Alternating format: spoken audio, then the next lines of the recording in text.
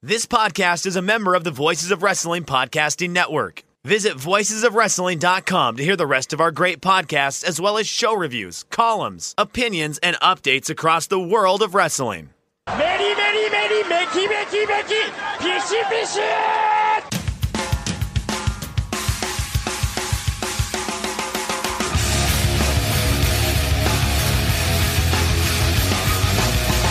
You are listening to the Voices of Wrestling podcast with your hosts, Joe Lanza. X out and go listen to some boring podcast where they're afraid of their own shadow. Okay? Don't listen to Joe Lanza, because Joe Lanza's not changing. And Rich Craich. I like him. Who delivers this guy in a big spot? Joe, don't yell at me. I like him. In the big spot, who delivers better than this guy? Stop yelling at me. I agree. You are listening to the best wrestling podcast in the world, the Voice of Wrestling flagship podcast. I am the king of banter, the most compelling voice in wrestling media, a reasoned and well-explained man, the leader of the hardcore wrestling intelligentsia, an internationally acclaimed broadcast journalist, as heard on BBC Radio, quoted by Forbes magazine, and a good family man, Joe Lanza. And once again, Rich Craich on vacation. So I'll be taking three hours. Stop. Get out of here. Oh, he's here. Yeah, you know what? This narrative about me always, it hurts, Joe. It really does. It's Rich back from vacation Craich.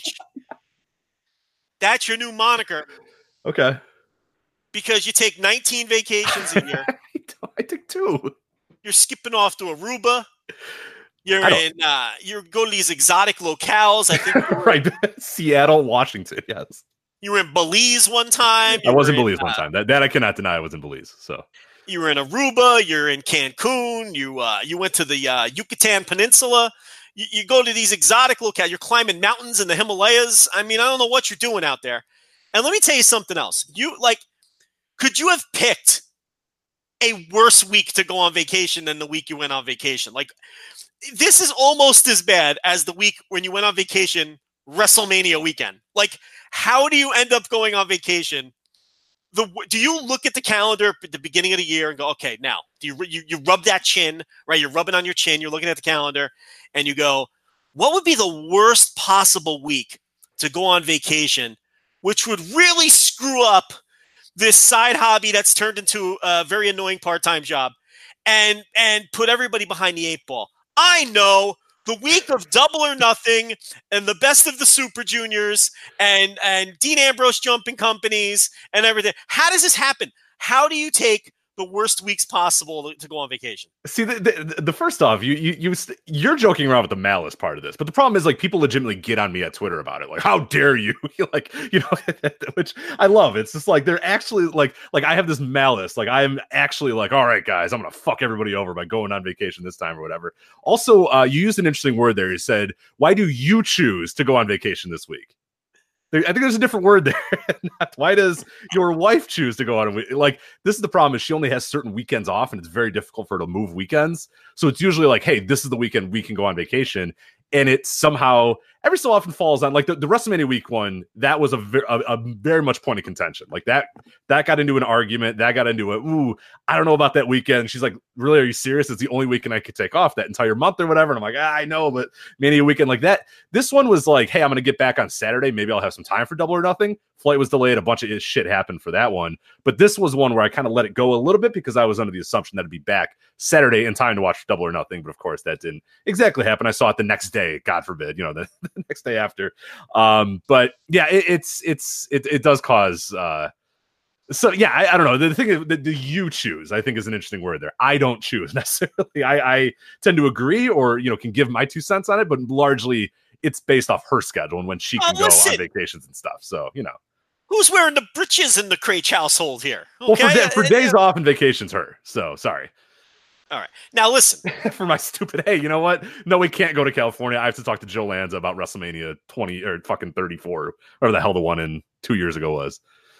From what I understand, you will be heading to Nova Scotia on January 3rd through 5th. I will never. Yeah, that day you can safely assume I will be around. So that one I'll always be around.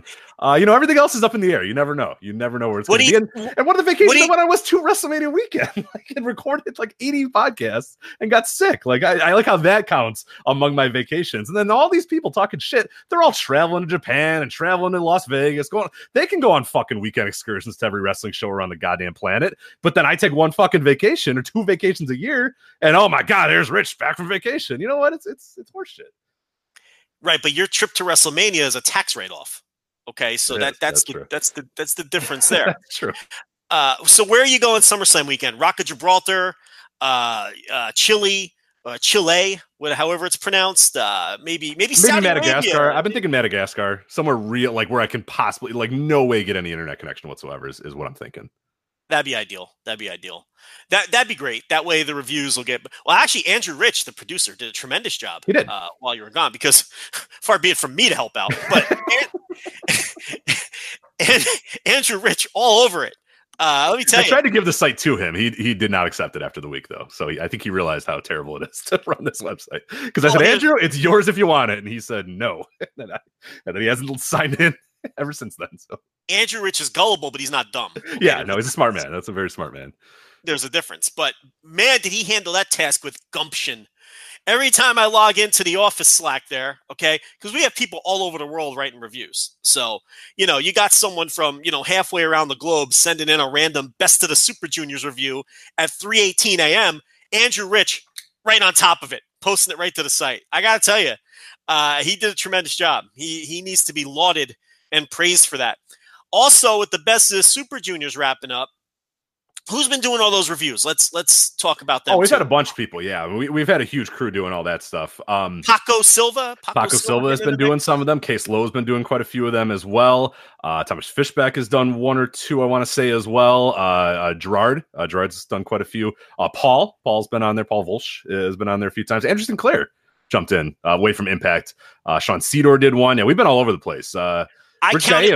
Gallos did. Ricardo Gallos did one as well. So yeah, that's Ricardo got in the mix too. I count 5 different countries there. Yeah, that's seriously how we got Spain, Mexico, Gerard's Canada, Paul is German, I believe, right? Correct. And then we had UK with Sinclair, right? Oh, right. Yeah, there you go. Unbelievable. And the US. Oh, nobody cares about the United States. That's a game. Well, that's 6 different nations there. And Indiana, which is really, its own world. So that we'll count that. Dependent where? Yeah, geez. Nobody. Fisher's Indiana, man. Ugh, gross, but that's all right. He's another Indiana guy. There's 2 Indiana guys now. Yeah, we got quite a few. We got half our sites from Wisconsin, the other half, or the other quarters from Indiana, and then everybody else is from all across the world. So wait, Fishbeck is from Indiana? He's Virginia, I want to say. Oh, that's right. No, he went to. Well, did he go to? No, he went to Penn, right? But he lives in Virginia. I think so. Yeah, I think that's how it went. I hope I didn't get the wrong. He's made him money. Well, I hope I didn't get the wrong Ivy League school, but I know he's highfalutin Ivy League guy. I'm pretty sure he went to Penn. Watch it end up being Temple or something. Not that there's anything wrong with Temple, but Brown. It's gonna be Brown. Yeah, I'm putting the guy over. Well, that's Ivy League too, but I'm putting. I know. I was gonna say that, but that's Ivy League that nobody likes, like Brown. It's like Brown's Brown. Like the bottom of the barrel Ivy League. Yeah, like you went to Brown. Okay, well, yeah, well, it's got me crushed. So I'm not going to talk shit about Brown, but there's so much to get to, and we're talking about fish. Nobody cares about Thomas Fishbeck. Okay, I do. Yeah, it's a little. We've gotten really into the weeds here with hey, let's discuss. He won't be staff members, but no, I think he's got tough skin. But no, everybody that's been doing the Best of Super Juniors has been doing an incredible job. So we've been covering every single night of it as we wind down here. We will get every single night, including the finals, up at voicewrestling.com. So a lot of good stuff going on there. And then obviously we have our contest as well. You can follow voicewrestling.com/forums now that the blocks are kind of finalized. Or at least the A block is going to be finalized by the time most of you guys listen to this. The B block will as well. So you'll have more updated scores and figure out who's going to win the prize pack. Violent Miracle sponsoring the prize pack this year. The Vintage Pearl magazines. Yeah. The Vintage Pearls magazine. Yeah. So plug that. But I don't know if you've taken a look at the calendar there, but well, I know it's the 3rd. People listen to the show at weird times, man. I don't know when these people listen to this thing. So I just kind of cover all bases by saying maybe Monday. In 4 or 5 days. Joe, have you seen our No, mention? I do. I check everything. It's always bizarre. I'm like, why do you still listen to the show? It's like 5 days ago. And they like, yeah, you guys said this. And I'm like, yeah, then we said that on Thursday. Like, I know things have changed since then. Yeah. Like, why are you listening? You're the one listening to it late. Like, you can't get mad at us for an opinion we had on Thursday that got finalized on Sunday that we didn't talk about 3 days prior. It's just very bizarre. But Well, I'll check the downloads on like Saturday, right? I give it like, at least a full 24 hours. That's the brunt of it. And, it's also so I get on Audio Boom and tell them to sell some fucking ads. But then I'll check back like on Monday or Tuesday, not expecting anything, and there's like 2,000 more downloads. I'm like, why are these people listening to this show? No, listen, if you're listening on Monday or Tuesday, thank you. I appreciate it, but geez, I mean, it's not exactly timely at that. But you know what I think? I think a lot of people wait until they're going to work, so they don't listen until after the weekend because they listen on their commute or they listen at work. So I think those are the people. Nobody cares. Why are we doing this? We have so much to get to, and we're talking about this bullshit. So we got Moxley on Talk is Jericho. We've got Double or Nothing. We've got Best of the Super Juniors, which I got to tell you, you're carrying that one because I'm tired of talking about Best of the Super Juniors. We've got the NXT TakeOver 25, Rich. Did you know there's been 25 of these? Yeah, this was a weird, because when they were trying to figure out what to name this NXT TakeOver, and there was all those issues, and obviously they moved the show around, and we didn't know where the hell the show was going to be. We'll get to that when we talk about it in the preview. But when they finally settled on the name 25, I was like, well, that's really bizarre. And then I looked, I'm like, oh god, there's been 25 of these, and I'm like, man, I remember like every single one of these. I remember on this show, you and I talking about NXT takeovers. So that's just kind of one of those things where you're like, oh god, where's my life been? There's been 25 of these things, but yeah, it's pretty remarkable they've gotten to that point there with 25. So we'll talk about that because that's an interesting show in a lot of angles. What was that first one called? The one that wasn't a takeover. Well, there was the first. What was that first network Arrival, special? Right? A lowercase r, capital R, rival. Right? Wasn't that the first one? Or am I wrong on that being the right? But that wasn't a takeover, right? I don't think so. That was first. Well, the first thing they did, the first network special they did, was not called Takeover, but I don't know if they're counting that as one of the 25. Yeah, you're right. And I asked somebody, because I asked the same question behind the paywall, and somebody answered me, and I don't remember what they said because they went back and counted them all. They did all that work for nothing. So to that guy listening who went back and counted them all, Joe doesn't forgot to. I don't remember what he said. As far as I know, without looking it up, I think that it was it was a rival, but also a rival by the weird. That is not a takeover because then the first one after that was called NXT Takeover. And then from then on, they've done NXT TakeOver blank ever since then. So I don't think that one, while being the first NXT live special or whatever, I don't think counts in the lineage of NXT TakeOver. So I believe there's been 25 NXT TakeOvers and then that one NXT A rival or whatever. But I don't know if that's, I don't know for 100%. But I do know that one, I think in their canon or the weird naming structure chronologically or whatever, doesn't count amongst them. But we'll get to that. That's what I'm curious of. I just don't know if they're counting it or not. But whatever. I guess it doesn't matter. So yeah, I guess there's nowhere else to start. Well, listen, there's a lot of different places to start. We've got Moxley on Talk is Jericho. I think we got to talk about that. I think we got to talk Moxley. We got Double or Nothing. We've got Moxley being announced as, Knife Guy 2 in New Japan. We've got Best of Super Juniors. But I think the big topic is, Rich, we didn't hear your Money in the Bank review. Of course, yes. I've been waiting. I've been screaming. I've been telling Michelle's sick of me to bringing it up every time. I'm like, I gotta talk. I just need to talk about this Shane Miz cage match, and there's been nobody to talk to, so I can't wait. I know for a fact you've been chomping at the bit to give your Charlotte v Lacey Evans takes. Okay, yeah. I know that. I know for a fact because you've been texting me nonstop, Joe. I need to break down Charlotte v Lacey Evans. Don't talk about it with me. I want the takes to be fresh out of the oven. I don't want you sullied by knowing my takes. But Rich, I'm not sure we have time to get the Money in the Bank. Well, how about maybe by the end we'll see if we have time. Is that fair? Because I'm chomping at it, but that's fine. There are other topics. It's fine. We'll see where we are by the end of the show. But just know that I want it. So don't just. Within 5 seconds, answer me or don't answer me. Do you know who the WWE United States Champion is?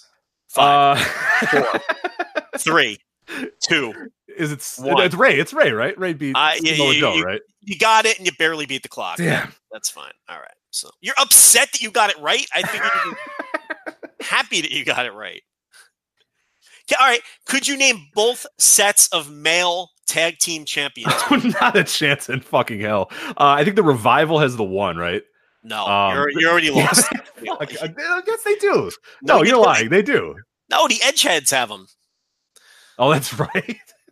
The Edgeheads have that set, sir. So you already lost. Let's just move on because please, dear God, let's talk about some other stuff. Yeah. We'll give him a pass. He's been in, wherever. I can't think of another Aruba. exotic. Oh, you brought up Aruba 3 times already, so we need to figure out. I've said Aruba many times. Mali, yeah. You've been in Uganda for the past week. So Uganda. Maybe you want to go visit the safari or something. I don't know. Sure. The home of Kamala. I bet there's some nice wild animals out there. And is that a jungle nation or is that more of a plains? I have no idea. I'm not even gonna answer that because I don't know. It's just gonna. It's more of like a plains, right? The plains in Uganda, or is it? I don't think it's a jungle nation. I think it's like the plains, with elephants and giraffes and shit like that. Like jungles would be more. You're correct, but I don't know. Jungle what are you doing? What's the word? I don't know. I'm just the topography of Uganda. That's what you call it, right? The topography. I believe, yeah, that would be. I don't know. I believe you're correct in it being plains, but I cannot confirm nor deny that. So, all right. Well, at any rate, Moxley on Talk is Jericho. That was an interesting podcast. Oh my God. Yeah. This just put this right in my veins, man. This was awesome. When this thing popped up, did you know that this was coming or did this kind of catch everybody by surprise? I wasn't sure if it had been like talked about or bandied about this was going to happen because we got DMs, I think in the middle of the night because it uploaded some weird time too, if I remember correctly. And there was just, our DM box was full of like, oh my God, when you wake up, listen to this. And the first thing I did when I woke up is listen to it. And oh, it delivered, baby. It absolutely delivered. But did we know this was coming? As far as I knew, because I was kind of out of the loop, I didn't know this was coming at all. Was there anything sort of teasing it whatsoever, or did it come by surprise? Well, yeah, if you weren't in Yemen last week dining with sheiks and sipping on brandy, a couple days ahead of time, it was known that he was recording the podcast with FKA Dean Ambrose for the Talk is Jericho. But yeah, there wasn't any kind of huge lead up. I think it was a couple days notice.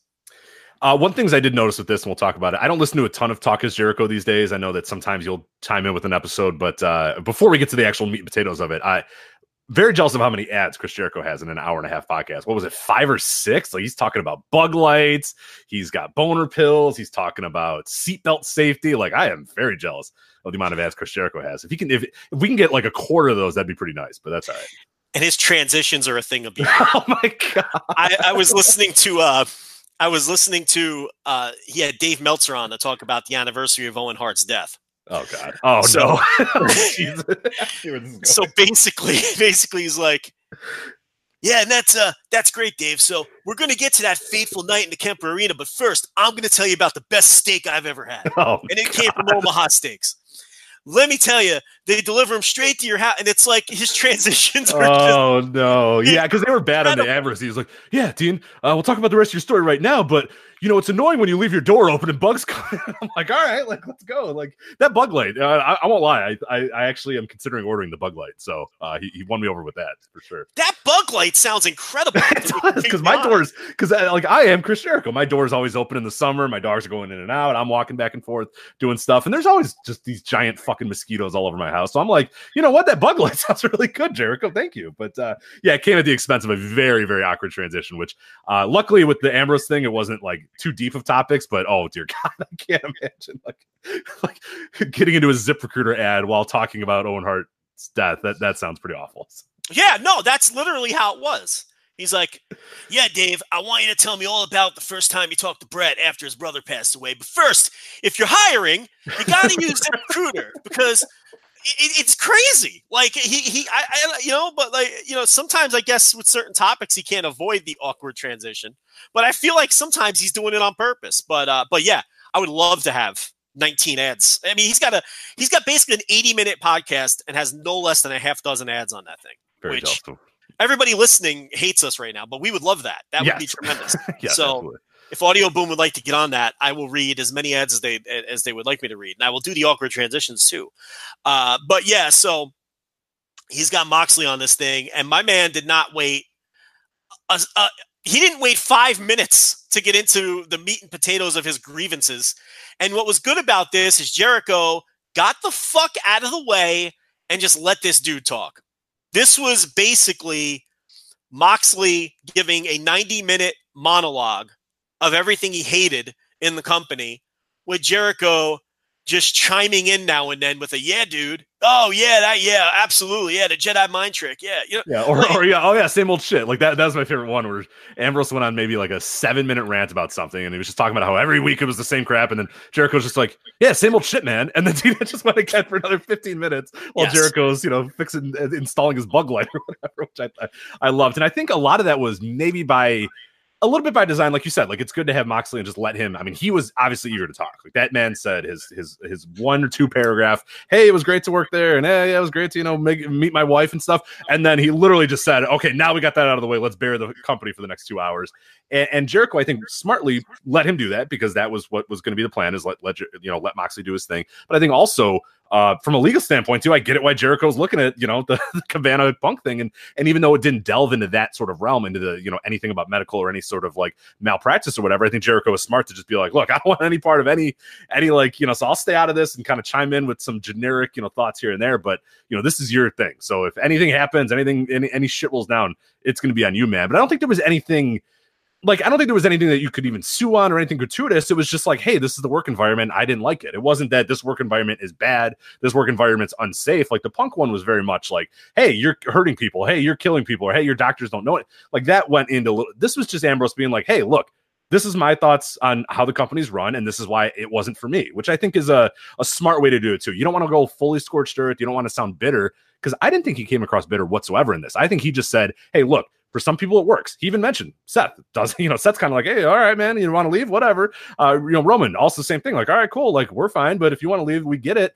Where, Punk's thing was more of kind of a like I said, scorched earth. Like, everything's going down. This is how they do things. And I had concussions and I got misdiagnosed and all this sort of stuff. Where I think, Moxley just kind of said, hey, look, this wasn't for me, and this is why it wasn't for you, which I thought was refreshing, because I think a lot of people maybe expected it to be a total burial. And if they just read quotes, they might think, oh man, this guy buried the hell out of him. But this was like a guy who never got angry, never raised his voice, just kind of was like, hey, this is why I didn't like it there. And this is why I'm now gone from there. And this is why I'm doing the other things I'm doing. So I thought that was kind of nice, that it wasn't too argumentative or too, he didn't come off like he was whining.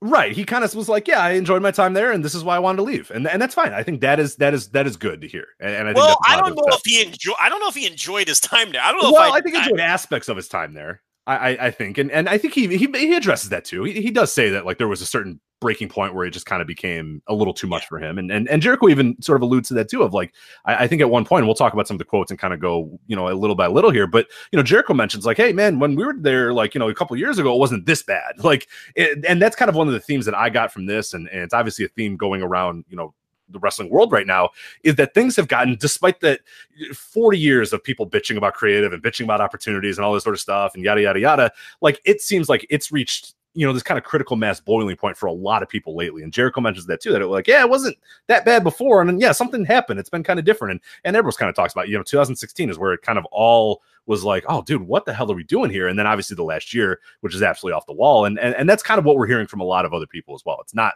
just one isolated voice that's not happy. I mean, Jesus Christ, look around the wrestling world. There are plenty of people there, actively employed by there who are making it known that they're unhappy with the situation there. So. Oh, he will not be the last one. There are tons of people there just biding their time, staring at the clock, waiting for their contracts to come due. Because as people have seen, the requesting of your release is a very hit or miss strategy. And it's more miss than hit. And if they're insulted by that request, they're going to make your life hell. So I think people have learned that. And remember, there was that whole flurry of people asking for their release, and that just kind of stopped dead after Luke Harper.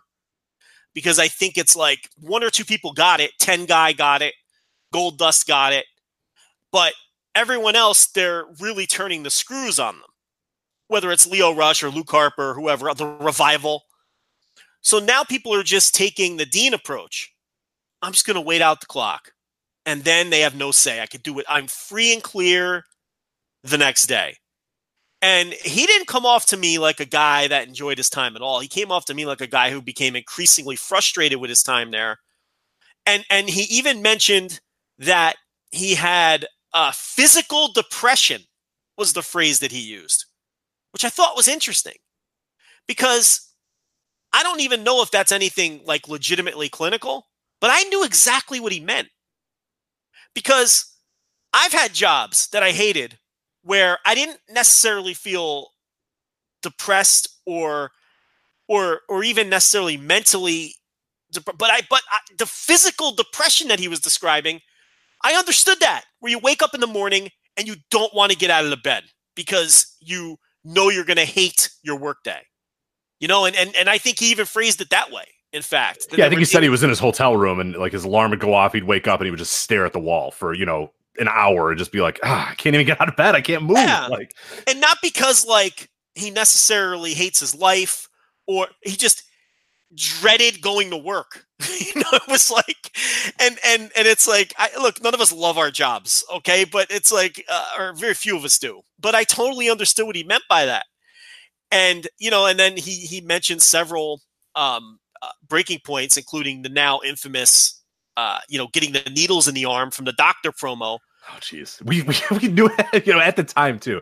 That's the funny one about that one. I mean, we all kind of were reacting the same way of that. Like, oh, dear God, this is the worst shit ever. And you could see now, like, when you go back, I think it's been funny as people have been gone back and looked at the segment. You could see the look on that dude's face. Like, I am so fucking over this. It's awesome to see. It's incredible. And what's funny is, and this is where we kind of take our victory lap. Everything this man said for an hour and a half are the same things we've been saying about him for the since 2014 or 15 or 6, whenever it was. I guess the first year was fine when the Shield was all together and everything was going. They were having all those hot trios matches. But once he started wearing those jeans, Rich, and that, once he started doing like when he looked like, when he was wearing the jeans and like the dirty wife beater and looked like, I don't know, like he was cosplaying Onita. Okay. Once that era of Dean began, he confirmed every single thing that we've been saying about him since that point in time, that they just booked him into the ground with dumb shit, awful promos, rodeo clown fucking nonsense. How did he describe it? He described it as he used phraseology that we've been using for years. With the awful promos and the other funny thing that he said was, and another thing that we've always been saying, do not let them know that you have comedic timing, because that is the end of you. Oh, you're in done. That company. Yeah, and I think he actually legitimately says the second he knew I had comedic timing, it was over for me. It was over. And the other funny thing he said was, if you have a promo with a noun in it, try to get try to get it changed, because the next week, if you mention a fucking whatever, a beekeeper suit, you're going to be wearing a beekeeper suit the next week. It's you cannot mention nouns in your promos either, because then you're going to be you're having a prop comic. That's the phrase he used. He's like, I was basically a fucking prop comic, which is something that we have called him and his character. He even brought up the mustard, Rich. He brought up the mustard. If you brought Rodeo Clown up, I was going to confirm him as a flagship listener, but he did bring up the mustard, which is interesting enough. Maybe you wanted to put people off the scent by not bringing up the Rodeo Clown thing. And but yeah, that is. We have talked about the mustard for 4 years, so we always bring up the mustard. And he brought up that Vince loves putting him in vehicles, whether it's hot dog carts or fucking, just driving things, fucking. And we always talk about Vince's obsession. What is Vince's obsession with fucking vehicles? Okay, so he even brought that up. All of the things for years that we have been saying and complaining about, this man confirmed in this interview. And that he couldn't stand the awful promos, and he couldn't stand the direction of his character, and just going, back, arguing tooth and nail with the writers and with Vince himself over the verbiage in his promos, and how depressed it made him to have to go out there and deliver these goofy lines. And I think what you were kind of alluding to earlier is he did kind of say that, at points he just tried to own it. He was, okay, I'm going to lose most of these battles, but if you want me to recite this utter nonsense, I'm going to do it better than anybody else you have back. That's what he said. He said, I'm going to recite this shit better than anybody else you have back there. But then, eventually it just reached a point where he threw his hands after he was taking those shots to prevent himself from getting rabies from the fans in fucking, I think it was Milwaukee. Okay, he didn't want to get rabies from the Milwaukee, and that was it for him. He said from that point, he knew he wasn't re-signing. And he also said when they offered him his renewal, he didn't even look at it. He didn't open the envelope and look at the dollar amount because no dollar amount could have kept him there. Which was funny because Jericho was like, really, you didn't open it? Because they Chris Jericho. Oh, yeah. Even if it was the stupidest shit ever, but you were going to pay Jericho $6 million or whatever, he'd fucking open that check, sign it, and boom, you got Y2J. Because he was just like, you really didn't open it? Which I loved. It was just like perfect Chris Jericho. Because like Jericho's a man of he has some, respectability, but man, if you throw a big money figure, I think he's fine with it. Like, I don't even begrudge him for that. No, I would be the same, man. We've said that, like, hey, if we're going to pay us, what was the Revival contract? We said we would shave each other's asses for whatever the hell they wanted to pay the Revival. I will go there every single Monday night and let you shave my ass if they're going to pay me $1 million a year or whatever the fuck. That is fine with me. I don't care. But, I'm glad that some people have convictions. Yeah. I got Dollar Shave Club blades still that I will gladly... I will groom your buttocks like it's never been groomed before for that kind of money. Believe me. But I understand the Moxley point of view too. He said, my car is paid off. My house is paid off. My mother's house is paid off. I never spend money. So there was no amount of money they could have given me. He said, what am I going to do with $10 million? What am I going to do with it? Which, it has me punching my walls over here because I could figure out what to do with $10 million. But he's not money driven. And everybody's different. And like you just said, Jericho, he would take the $10 million. This guy, he don't care. He's got his money. He's got money in the bank. He even said, hey, look, if, we're unhappy, I'm going to throw my wife in an RV and we're just going to leave. I mean, that's just the kind of personality he is. It's not my personality, but, that's someone who was unhappy in the workplace. It made him start to hate wrestling. That's the other cool thing he said. He said, he started, watching, he said he was watching Japanese wrestling. He was watching wrestling from the 80s that he liked when he was a kid. He was watching, he mentioned Impact. He said he was watching Impact every week. Big Japan. He actually dropped a Big Japan too. Big in there. Japan. I love the idea of Dean Ambrose on RootTube or whatever. Watching some shitty death match. So he said when he was injured, he's watching this stuff and it reminded him how much he loves wrestling. And he was getting ideas. And he was collecting ideas to pitch. And then he remembered, it doesn't matter what I pitch. They're not going to do any of it. And I'm going to be back out there doing prop comedy. And it depressed him again. And then he came back and they gave him a bunch of bullshit to do. Yeah. And the story about the comeback, not to throw you off, but or to interrupt you there, but he talks about, hey, I gave, the idea was I was going to come out and I was going to be in Seth's corner. And he was like, that's bullshit. I'm not doing that. And rightfully so. He was like, hey, if I'm coming back, make this a big moment. Make it like, this giant thing where I come out and I beat guys up and like make it memorable. Don't just have me walk out and be in Seth's corner. That makes no sense. So they said, yeah, okay, all right. So send me a bunch of ideas. He sent him a bunch of ideas. And then they just called him and said, hey, yeah, you're going to come out and you're going to be in Seth's corner. And he's like, all right, fuck it then. And then like, even then he's, and this is the thing that I always said is, or kind of what I talked about at the top is like, he always kind of tried to be a good soldier, at least the way he described it. Because he's like, all right, look, I'm coming out to beat Seth's corner, whatever. I'll make the most of it. So then he's hoping that he comes out and his music's going to hit and he's going to get this big pop.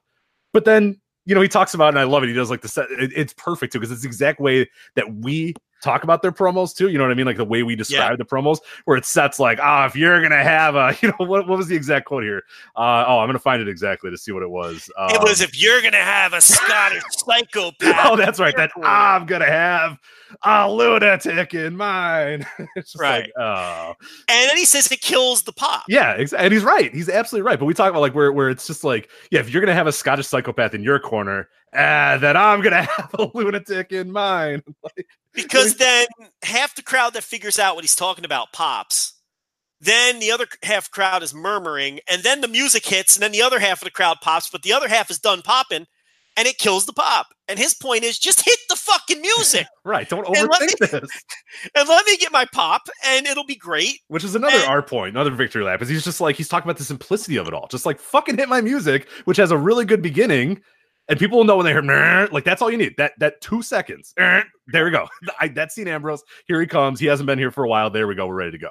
Like, no, shit, but it's got to be, this guy's nickname, some stupid thing that nobody says. Like, and that's the other thing too. Like the promos of just like, he talks, I think he cites that, like, I was getting to the arena and I was riding a unicycle backwards or whatever. And he's like, what the fuck? Like, I would never say this. Like, why do you have me saying this stuff? And it's one of the things we talk about all the time too, is just like these promos are just like what? And I think, and this is a really good point brought up by, I believe it's Trevor Dame on Twitter, who's one of the hosts of the ROH the Retro ROH podcast, which is really great, the ROH years. Where he talks about, or through the years, I should say. And the title of that show is spelled like a takeover with capitals and yeah, exactly. Yeah. So it took me way too long to figure out it's like through the years. I was like, oh yeah, there we go. Like longer than I want to admit, but that's a great podcast if you get a chance to listen to that. He brought up a point that I thought was really, really interesting as well, is that, when we talk about people that are most miserable in that company and the people that seem to lash out once they leave and the people that lash out while they're there, it tends to be more of your character promo guys than it is your wrestlers. Like somebody like a Ricochet can go out there and do Ricochet things. You know what I mean? He could have a match and do all of his flips and do all of his spots and do all that sort of stuff. And it's fine. Like, that, and he's going to be able to be, I think, a little fulfilled in that sense. A guy like a Seth Rollins is able to kind of have the type of match that he maybe wants to, and largely won't be stopped from doing that. But your guys that really seem to just really dislike that place are your guys like your Punks and your Ambroses and those sort of guys that are very much promo driven, very much character driven, guys that were hired into that company not because they were good workers, not because they were great wrestlers, but because they were great characters, because they were great at sort of the little things in pro wrestling, the maybe some of the out of the ring stuff or how they conducted themselves in the ring or whatnot. And those are the guys that feel so little creative fulfillment because you hired me because you think I'm a great character. They did not hire Jon Moxley because they thought Jon Moxley was a super worker that could main event WrestleMania because he's a great wrestler. They hired Jon Moxley because he was a great promo and a great character. And he even brings this up. Why did you bring me here? Because you hired me because I was a great character and a great promo and all that sort of stuff. And now you just write stuff for me. Why did you bring me in here? Just hire an actor. You don't need me then. Like, that's essentially what is. Yeah. And I think that's maybe part of the physical depression is like, I'm just a guy that fills in this role. You don't need me. I offer nothing to you. I'm just the guy who does these lines that you want. And like, you hired me because of these particular skills that I had. And Punk had similar things as well. It's like, I was brought in this company because the character that I had, because of what I can do. It's silly to just kind of pigeonhole me and then sort of tell me what I need to say. And this has been a point of contention from a lot of people. But I think more than anybody, those guys that really pride themselves on their character work and guys that's their calling card. The number one thing of Jon Moxley or Dean Ambrose or whatever is his character work. His in-ring is fine. It's okay. It's whatever. But he is a promo, a character guy, that sort of stuff that he does. And those people are so unfulfilled in that company because they're literally not given a chance to be fulfilled because they have no say in what they say or do or how they act. And that's got to be a treacherous thing to try to work through. It's just a bad week for people who defend the company and how they do things because it confirms that because again, he's not the only one. Okay, he's not the only one. You saw Jericho basically nodding along with him. And no one, and that's a big reason why nobody can get over and why the star making machine is broken because everybody speaks in the same cadence and the same lame verbiage, just with slight differences to whatever the gimmick calls for. But essentially everyone's speaking in the same voice and speaking the same fake language. And because there's no individuality, nobody gets over. And now those, what is it? What's the phrase? The chickens are coming home to roost. I believe so. That is indeed one of the phrases. Yeah, there you go. Nice job. And that's what's happening now. They have no stars. Nobody stands out. They can't get anybody over as a star. And the ratings and the people interested in the company, it's all being reflected as such. And it's a major problem. And here's the thing about this podcast. It didn't really reveal anything new or shocking. Yeah, that was, I thought, the more interesting thing is that people reacted like this was like breaking news. Oh my God, Vince McMahon out of touch. Gasp. And it's like, what? Like, all this did was confirm what we all already have been hearing from people inside the company and from sources who know people inside the company and from everybody who has sources inside the company. Or anybody that watches it. Just fucking watch an episode of TV and you'll see. Like, it's not hard to see it. It's very obvious. And it's terrible, awful television with no redeeming qualities. It's that bad. I'm not exaggerating. It is legitimately that awful. And this just confirms all of the things that everyone has been saying, that people in the company have been saying, and now you're hearing it from one of the horse's mouths. And he's not going to be the last one. He won't be. Because it's widespread. And there's a lot of people unhappy there. And hopefully this is an eye-opener for some of the people who were in denial or were truthers or who didn't understand how bad it is or are in denial about the ratings tumbling. And it's bad TV and it's poorly constructed. And he really ripped apart the whole creative process too, and how disorganized it is. Right. I wanted to get into that because I thought that was super interesting as well. Because we hear that the writers, they fucked me over. We hear that sort of stuff from everybody that always says, I didn't get a push, or I didn't do this, or I didn't do that, or whatever. But he talks about, in again, like I said, very calmly, which I really liked, is that we'd get the script from a writer and go, this shit sucks. The writer would go, yeah, I know. He'd say, did you write this? And he's like, no, I didn't. And they're like, all right, so Vince wrote it. Then like, all right, can you get him to change this? And they would go on, go ask Vince. So we'd wait in the office. Hey, Vince, can I change this? Yeah, sure. We'll consider it. Then it would come back with a note saying, no, Dean has to read this. And Dean would say, oh, Jesus, go back to Vince's office. And he said, like, after 6 years of this song and dance, and he said, like, if we had less time, I think the exact quote was, if we didn't spend as much time trying to make ourselves not look like idiots, we could actually tell good stories. And I was like, oh my God, thank you. You're preaching to the choir there. Because he's saying all of this time and all this effort and all these employees are running around just changing scripts and hey, can I not say this? Can I say this instead? Or yada, yada, yada. And that's what we're doing. Instead of like guys getting together and saying, hey, here's the story we can tell in our match. Or, hey, with the agents or the writers or whatever. Hey, okay, so here's what I want to say. And then here's what we can do to build this match up. Instead, it's just a bunch of people waiting around to try to get someone to change a script. And it's like, that's a terrible process. It's an awful creative process, especially for the live TV show. And we hear about it all the time where shit gets rewritten, minutes before the show or while the show is going on. And it's just, it's maddening. And I cannot imagine being in that company and having to sit backstage, read a script and go, oh, Jesus, do I really have to do this? What, hey, ask a writer, hey, can I change this? The writer going, it's not really my, it's just, what are we doing here? It's just a bunch of back and forth. And I think he brought that up too, is, just after so many years, it just dragged you down because I think the exact what I wanted to highlight this one was, 6 years of having going to this man in office, this old man, and trying to explain to him why wearing a surgical mask is a stupid idea, why carrying a little red wagon to the ring is a stupid idea, why naming a mannequin in the ring is a stupid idea. I was just like, I was done. Bingo. You know what I mean? Right there.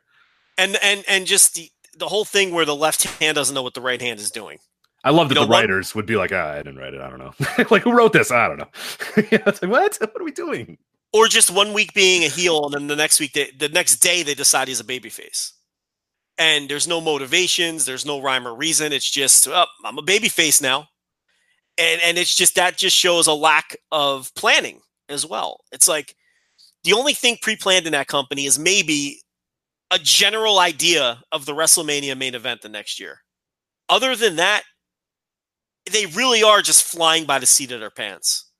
And everybody who gets on Meltzer and claiming he's making things up when he says that, they're still writing raw scripts as the show is going on, or they don't know what they're going week to week. Well, here you have somebody who was inside at the very top of the company confirming all of that. It's a shit show. It is an absolute shit show. And that's why the results are what they are. That's why they're siphoning viewers. Why they've lost 3 million viewers in 3 years. Why they had a money-losing quarter. How does that company have a money-losing quarter with all of the income that they generate and all of the advantages that they have? And I know we're not going to have any more money-losing quarters once these TV deals kick in. I get it. Okay, and they got that Saudi money. We all next quarter two is going to look very good. That other is going to be popping nice and big in Q2. So, but how the fuck does a company this large and vast with the advantages they have and the income they generate have a money-losing quarter in the first? That's mind-blowing. This is how. Because it's absolute shit the way it's constructed and put together and done, and the creative process and everything else, and nobody's happy. You got Sasha Banks going home. You got Pac going home and willing to sit home for 9 months and presumably not even be paid. You got this guy just quietly waiting out the clock, and then the first opportunity he has, he's burying everybody 6 feet under. You got Revival and the Kanellises and Luke Harper and Kenta TJP and TJP and 10 guy and 10 guy and probably a bunch of others that we're forgetting, begging to be allowed to leave, so they don't have to be there anymore. So it's a fucking shit show. It's a disaster, and the results are showing. And this really wasn't so much, again, new information or an eye-opener, except confirmation for what's going on there. And the guy at the top, here's what was eye-opening. It's like the guy at the top genuinely believes that this stuff is good. Yeah, it's good shit. It's real good shit. It's real good shit. It's terrible. It's shit. Yeah, leave the good out. And everybody recognizes it, from the writers to the wrestlers to the critics.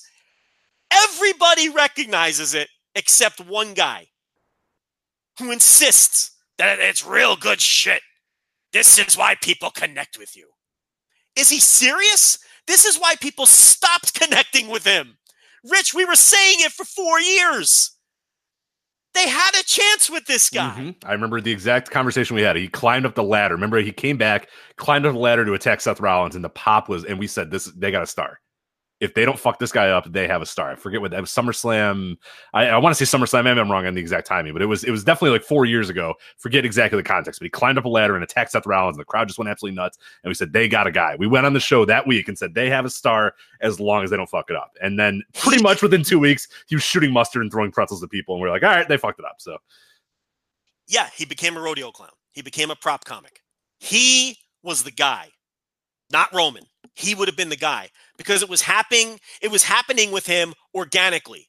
People we have the just receipts, by the way. Don't do this, oh, you're saying that now bullshit. No, go back and listen to I don't advise you to go back and listen to shows from 4 years ago, but we got the receipts. We were on this air saying, I remember the exact quote, the exact show, all that sort of stuff. There are receipts. So if you want to, don't even start with, oh yeah, revisionist bullshit, or now that he's not there, you're going to say that bullshit. We were saying it at the time too. He said he was the guy. And don't cancel me for things I said 4 years ago because I've been canceled for them already. I've been canceled more than Sabu. So don't try to do that either if you go back and listen. But the point here is we knew he because it was organic with him.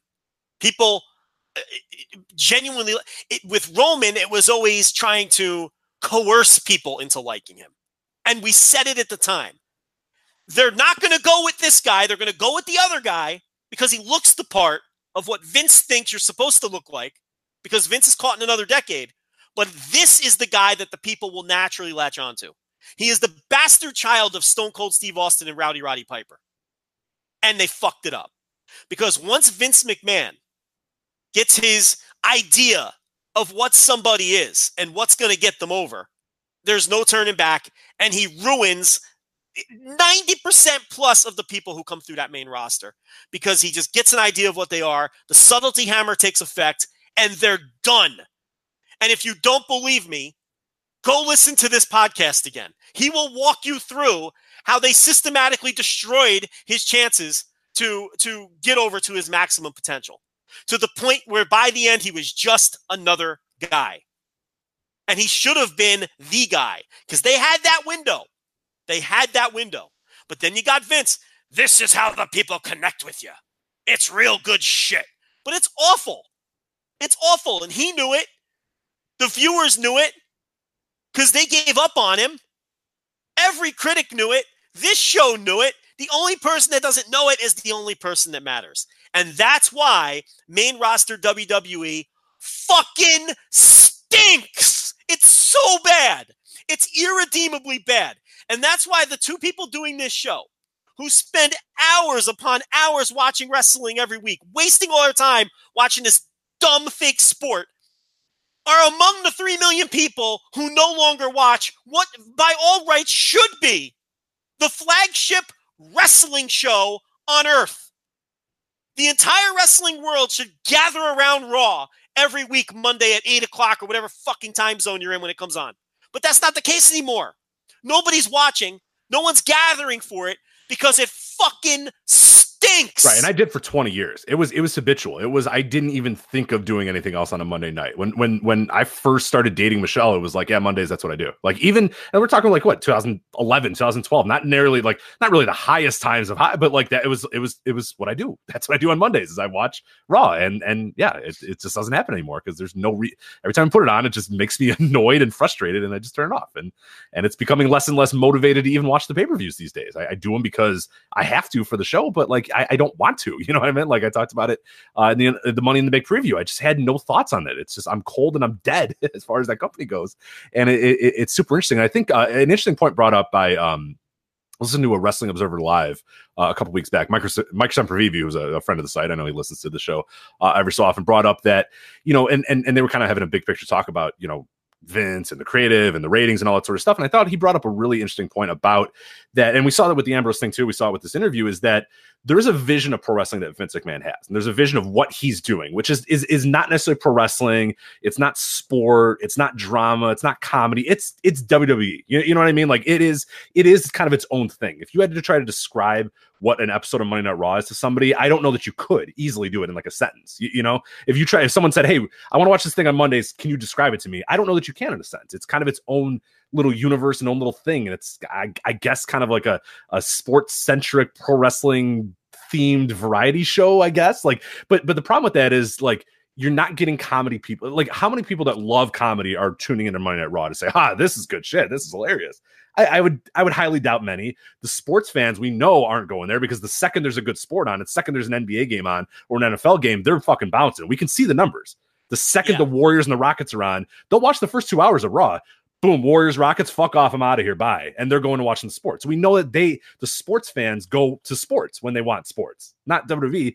And you know, pro wrestling fans, we've seen too that little by little, there's that, you know, there's already a small niche that they're sort of trying to get with you know, pro wrestling fans. And we've seen them sort of siphon off little by little, go watch other stuff, stop watching wrestling altogether. We know that. We know the numbers are down across the board. So, you know, Semper Review brought up that, like, they have created their own brand of entertainment, this WWE brand of entertainment. But the problem is there's no way for new fans to get involved in WWE brand of entertainment, because the learning curve of jumping into an episode of Raw is insane. Like, what the fuck is going on?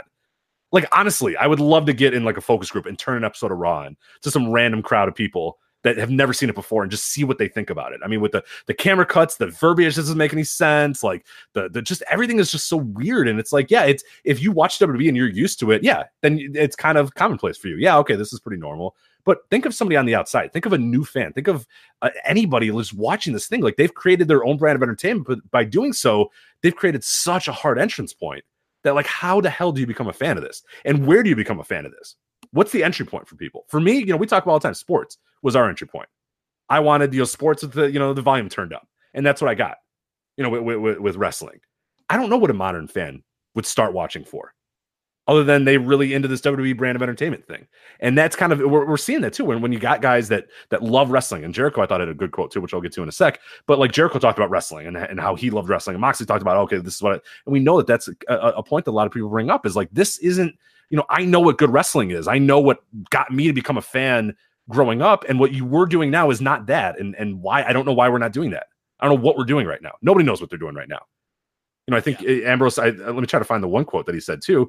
They hand me these scripts, and to my eye, all the things that are on these scripts, they're typical WWE scripts. It's a bunch of words, a bunch of big words, a bunch of goofy words. None of it makes any sense to me. We're not telling any kind of tangible story. We're not doing anything to get any of the characters over, or nothing that makes any sense to me. So, you know, typical. Yeah. That's it right there. It's typical WWE scripts. Yeah. They're just its own world now. It's its own form of entertainment, which is its own, which is fine, but like language and its own verbiage, its own language. And nobody likes it. Rich, we're to the point now where Raw this week did its fourth worst number of all time. And there are some people celebrating because it was up a little. Mm-hmm. That's the point we've reached with that show, where it can do the fourth worst number ever. And internally, some people see it as a success because they were up a little bit from the week before. I mean, it's gotten ugly. And there's another, and I think you said this one already, but it's a good follow-up to the quote you gave already. 6 years of having to go into this man's office, this old man, and trying to explain to him why wearing a surgical mask is a stupid idea, why carrying a little red wagon to the ring is a stupid idea, why naming a mannequin in the ring is a stupid idea. I was just like, I was done. Vince can't just let me be. He's got to put a hat on me or put me in a goofy vehicle or something. All of the shit we talk about. Yep. Every single thing we talk about. None of it makes sense. All of it's stupid. None of it connects with anybody. And now we're getting tangible proof that this shit doesn't connect with anyone. And that's pissing everybody. And here's another thing, and no one has said this. Can all of these goofballs and dopes and idiots and morons and who claim that Wade Keller was getting worked, and that Wade Keller, everything he reported was 100% on point when he broke this story. That Dean Ambrose was letting his contract run out, and he nailed the reasons. If you recall, the one quote he got from the inside was something to the effect of, he doesn't like his goofy character stuff and his goofy promos, and he's had enough, and he's throwing his hands. That all turned out to be 100% correct. And you got these same goofballs who were still claiming that this was all a work. because of the video. Which Oh, Rich, how Jesus much? Christ! Yeah, that's the victory lap. I can't wait for that. I'm setting you up. I'm setting you up here because of the video, which WWE had to have produced. How much did it cost, Rich? What was it? 8,000? I think you said 8,000. Yeah. First off, we're burying the lead there because there's an incredible antidote in there. Right? How much did you say? How much did you say it cost? I think I said, if I remember correctly, I said somewhere between 5,000 and 8,000 is what I said. I think I may have said 4 to 8. I don't know the exact. The point is, you nailed it. I was close. I was maybe $1,000 off, and only because they did a weird flex and ordered a camera, rented a camera. They did not need the camera that he got. They could have easily shaved 2,000 off and gotten just a normal camera, which will do similar stuff to that. But they had to do the flex and do the camera that, he's even said, yeah, it's some camera that, I don't know, like Lord of the Rings was filmed on or whatever. You don't need the Lord of the Rings camera, guys. You can just get a decent DSLR. So if they honestly shaved that off, they would have been exactly in what I said. I think I said 6,000, or I said, I did. I said 6,000 was my total. I think I said between 5,000 and 6,000 is what I could do it for. And if you don't get that really expensive camera, that'd be right in that money there. Yeah. Point is, you nailed it. And it's people just can't accept. Maybe they do now that this interview has come out, that people are miserable there and just how sad the state of affairs are. It's indefensible. And really, not a lot of people attempted to defend the company's side. This really silenced a lot of people that normally would be real chatty about things. But this silenced a huge corner of fandom that is normally defending the company. Because this is confirmation from someone who was there. This isn't just word of mouth or from mystery sources anymore. You can't just brush it off by saying people are making things up. No. This is straight from the horse's mouth. You can't deny any of this. So yeah, absolutely. It's just amazing. Everything we've been saying about this man are the exact same things he said about his own time there. Yeah. Yeah, the video thing was just perplexing. People being like, "Oh, there's no way!" And I'm like, "Jesus Christ!" It's like 2 scenes and a camera and somebody that knows how to edit. And little did I know that it was fucking Sick Nick Mondo that's behind this. Like, what an unbelievable story! And we'll talk about it a little bit more when we talk about the Juice match coming up too. But Sick Nick Mondo's behind that too. Just as we predicted, Joe, 2019 would be the year that Sick Nick Mondo would be a part of one of the biggest stories of the year, just like we predicted at the beginning of the year. You've got a washed-up deathmatch wrestler doing this stuff in his basement. It's really not that. This is what we were trying to tell people. But, similar to WWE, they live in their own little fucking universe that they don't know things exist outside. Like, me and Mike Spears were talking about that. Like, looking at this video and saying, you know what, dude, we could easily do this thing for $4,000 to $5,000. Easily. This isn't that hard. It's a smoke machine, a fucking set, and a camera, and a guy that knows how to edit, and a few lights. Whatever the bricks cost at Home Depot. Right, exactly. Mm-hmm. Well, he said he went to a set in Hollywood that had there's a prison and a bar and a street. It's it's not that hard to find locations. Yeah. It's just, again, people live in their own universes that I think a lot of people, and we see that with wrestling fans more and more, I think, that live in this, especially WWE fans that live in this Vince McMahon created universe. And if something happens, it had to be because Vince McMahon said it. It's like, no, this guy, while he was with the company, took a fucking weekend and said, hey, Sick Nick Mondo, you want to borrow a camera and let's go out and fucking hang around Hollywood for a little bit. He didn't just take a weekend. He told Vince to go fuck himself when Vince said, hey, can you do the European tour for me? That was a nice little bit that I enjoyed too.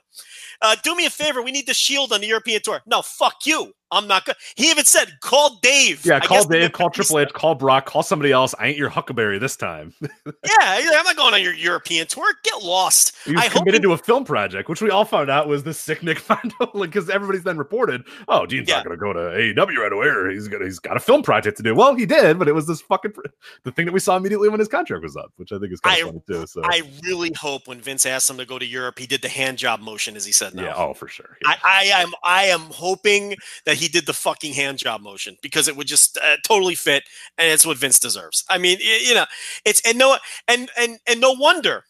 Now I get it why they kissed his ass on the way out. They want him to go to Europe.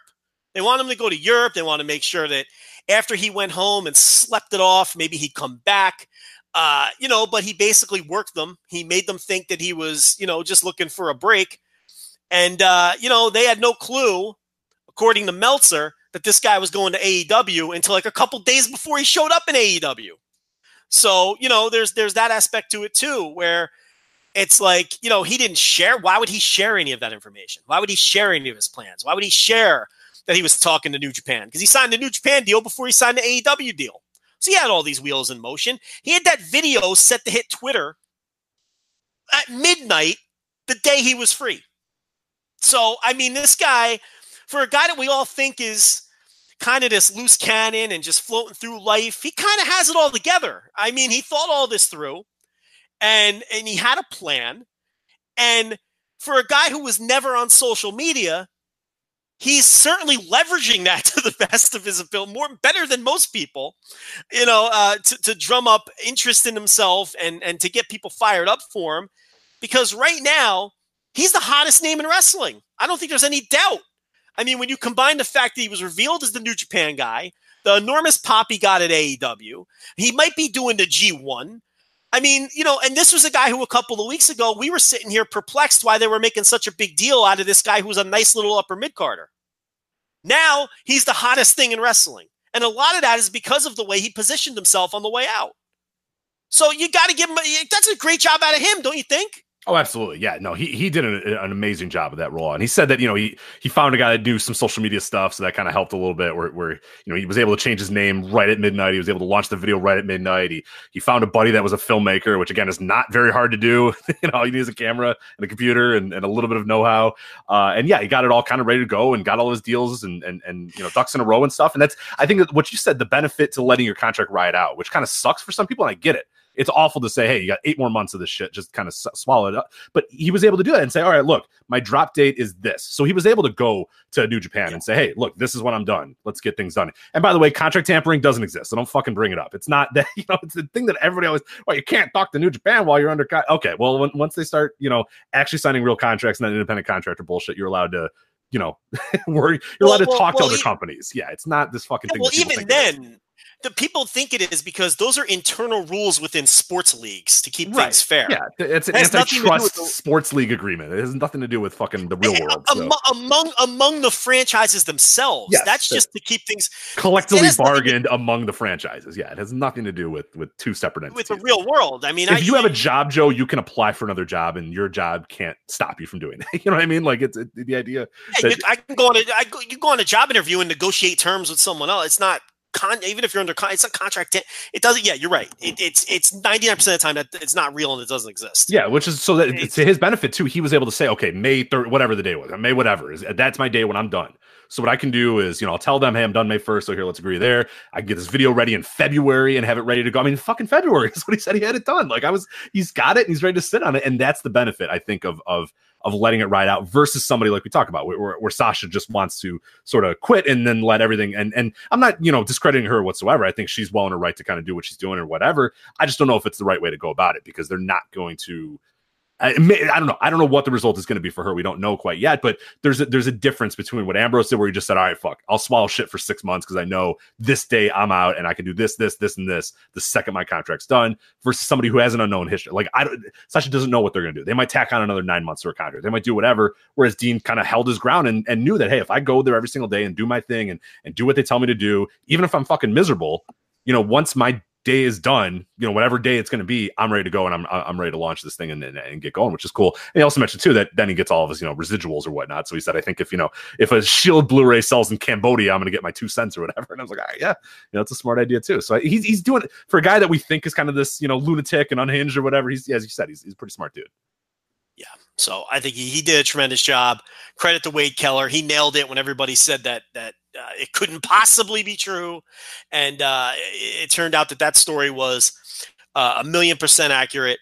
And this is a very, very bad week if you are some sort of WWE defender, some kind of Vince McMahon ass sniffer. This is a bad week for you. This is a real bad week because nothing that happened this week it gives you any reason to pound your chest or take any victory laps of your own, because AEW did tremendous. The show was great. The show did great business. Jon Moxley just took a giant shit on the creative process in the company and how the star making machine is broken. And you would think that WWE would be motivated by all this, and maybe it would spark some change. And Baron Corbin is your next challenger for the Universal title and headline next no. So they don't learn anything, and they go out there and have one of the worst received Raws in a long time, where they don't have a match hit the ring until like the 51-minute mark, and it's Shane McMahon versus a jobber. And, well, that's a mad Lance Anoa'i disrespect there. I guess a big jump from MLW, a huge jump from MLW. And they go out there and just have another terrible Raw. It's just business as usual. And, there were people out there who thought that they would respond to all of this with, a very high energy Raw that, we'll show everybody how this is done. No, it was. Well, they did. They showed everybody how it's done and what they think is how it's done, which is, the Usos fucking around on Labor Day parties, throwing cornhole with all the jobbers. And it's like, that's what they think this is. That's good shit. That's to people saying, oh, I thought they were going to respond with what, a great show. To somebody that was a great show. We talk about the famous quote after December to Dismember or whatever. It's there's certain it's just what we think is good and what the general populace is obviously responding to what's good or bad is not what the man who's controlling it thinks is good or bad. So I think he thought it was a great Raw. He thought, hey, I'm doubling down. I'm doing exactly what we do because we do it better than anybody can do it, and this is what it was. So, for how many years have they done shows on various holidays and had people either throwing food or eating food or at a picnic that's another tired ass trope that they do. Who do they think enjoys that? Does anyone enjoy that? Watching the Usos play cornhole with the Revival and people eating hot dogs and wearing party hats? Like, do they really think that that's good TV? And like, it's rhetorical because like you said, this man does think that that's good. He does. Because the next Raw or SmackDown that falls on a holiday, they'll be doing it again. Right. Thanksgiving, they'll be throwing fucking gravy. And it'll end in a food fight. All the jobbers will get in a food fight. And who thinks that's funny or entertaining or good? No one. And it's reflected in the fact they've lost 3 million viewers in 3 years. One thing before we move on, I did want to touch on Jericho. As I said, did not say much. He just kind of said, same old shit. But one quote that he did say was right at the beginning of it, and then he kind of, as you said, let Dean sort of have the floor. But I thought this was really interesting because we talked about, for many, many years when Jericho would say those quotes where I would never work for anybody else. I'm loyal to WWE or whatever. And yes, I'm sure the wheelbarrow of cash that Tony Khan brought to him probably changed his mind a little bit. But I thought this was an interesting quote that he brought as well. He says, I love the WWE. I wrestled there for 18 years, had no intentions of ever wrestling anywhere else other than for the WWE and for Vince McMahon until the opportunity came to work with Kenny Omega at the Tokyo Dome last year. And when I did that match, I realized that this is actually really fun. I think that's an interesting quote. When I did that, I realized that this is actually really fun. And reasons, which I'm sure we'll get into, a lot more free, felt a lot more like an artist. I felt like there were no more chains or restrictions for what I could and couldn't do. I was allowed to be Chris Jericho, a 28-year-old vet who knew how to put together a wrestling match. So I thought that was a very, very interesting quote from Jericho. Again, it got all swallowed up by all the Ambrose stuff. But here's a guy, again, who said, like, when you're in the confines of it, it's kind of like this Wizard of Oz effect. You're just used to black and white. You're just used to the way it is. And then you burst out of the scene and you do something else. Ambrose kind of mentioned it too. When he's off and watching other wrestling, like, oh, you know what? No, wrestling is good. I love wrestling. Jericho goes and does this match with Omega, which, we knew that I think he even said the quote that he told Vince McMahon he was going to do this match and Vince gave his blessing and all that sort of stuff. But once Jericho finally left that realm, kind of thought, oh, geez, oh my God, this is great. Like, oh, I like wrestling again. And it's this weird thing where then you start seeing color.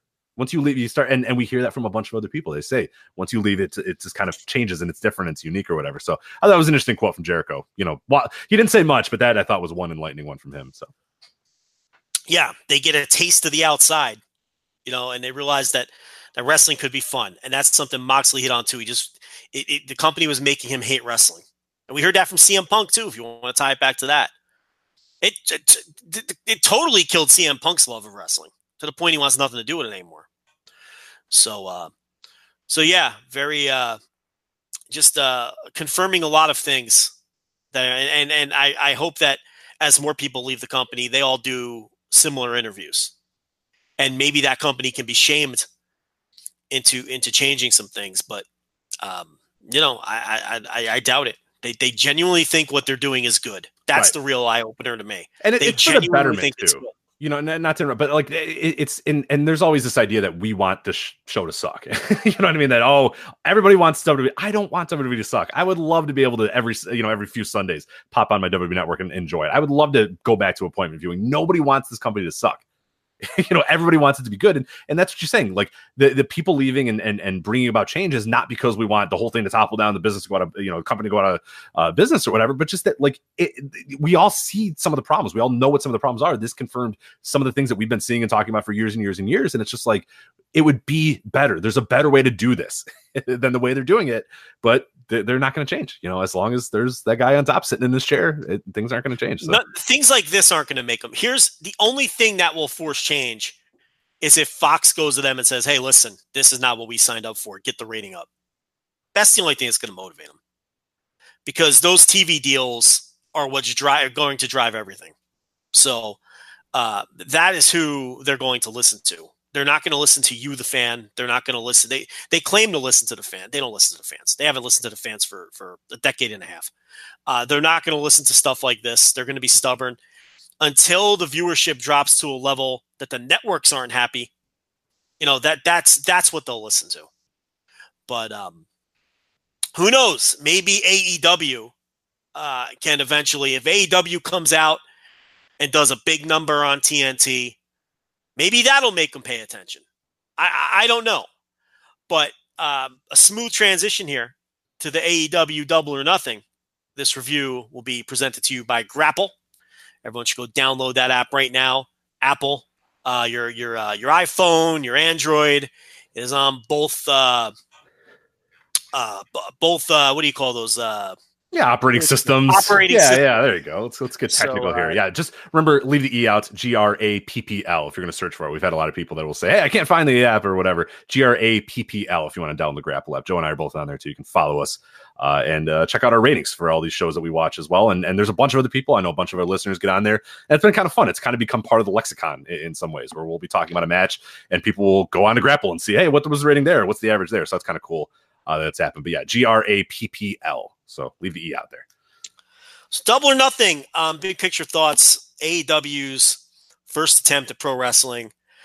Look, I think it'd be very hard to describe this show as anything other than a massive success, both from an in-ring standpoint, a presentation standpoint, how the show came off, how the vast majority of people reacted to the show, how excited it made people for pro wrestling in the United States again. And then, as we found out just a couple hours before we recorded this podcast, how well it did from a business standpoint. We knew it was a sellout for a long time, but the first pay-per-view estimates have come out, and we're looking at just a shade under 100,000 pay-per-view buys. And when all of the replay buys are counted, this is going to do about 100,000, or it's going to do over 100,000 buys, which would make it the most successful non-WWE or WCW pay-per-view of all time. There was an ECW show that did 99,000 buys. It's probably going to surpass that if the estimates are accurate. TNA's record was 60,000 buys, so it crushed that. It crushed All In, which you can say was maybe their first unofficial show. So by any measure, doing roughly 100,000 pay-per-view buys is a massive success, especially since they don't have television yet. There was a ton of interest in this show. I knew it was going to do a big pay-per-view number the night of, because as I was watching the show, and I ordered the show, as I was watching the show, I was also on my laptop scanning all of the pirate sites, Rich.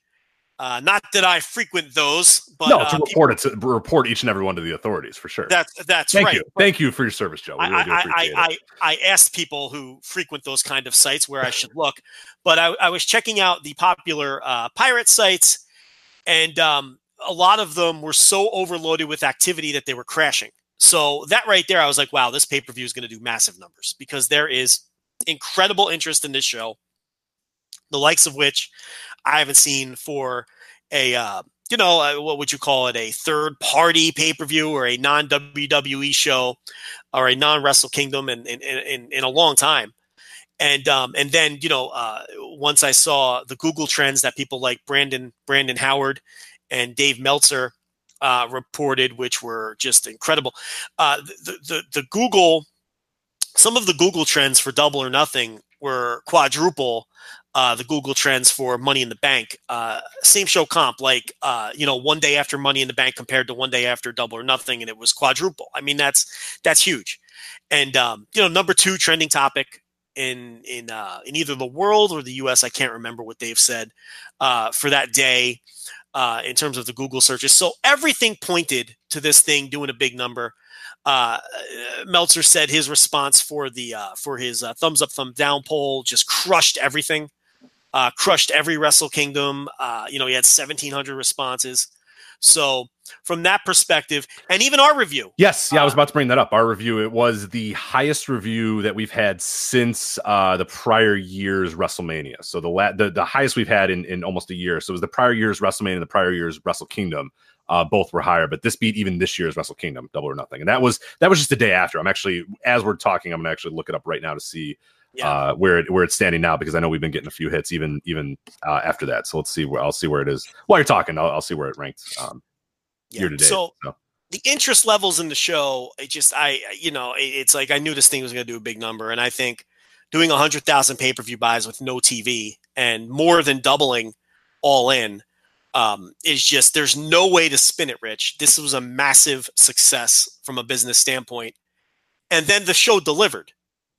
The feeling coming out of the show from most people who watched it was that they were excited about American wrestling again and what kind of potential this thing has.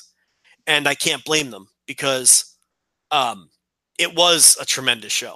I mean, it wasn't perfect.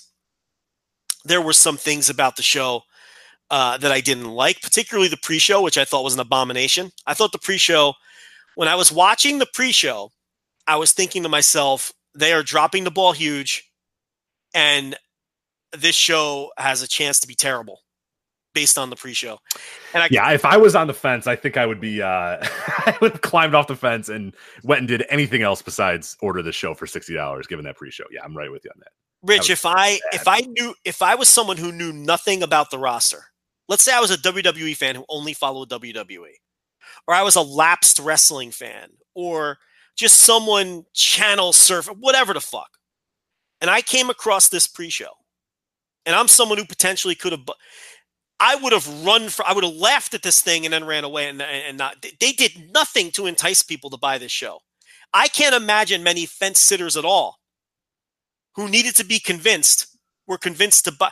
More people were convinced to not buy the show, buy this thing, than were convinced to buy it. Chris Jericho did not appear on the pre-show in the entire hour. How do you not have Chris Jericho all over that thing, cutting promos, talking shit about Kenny Omega?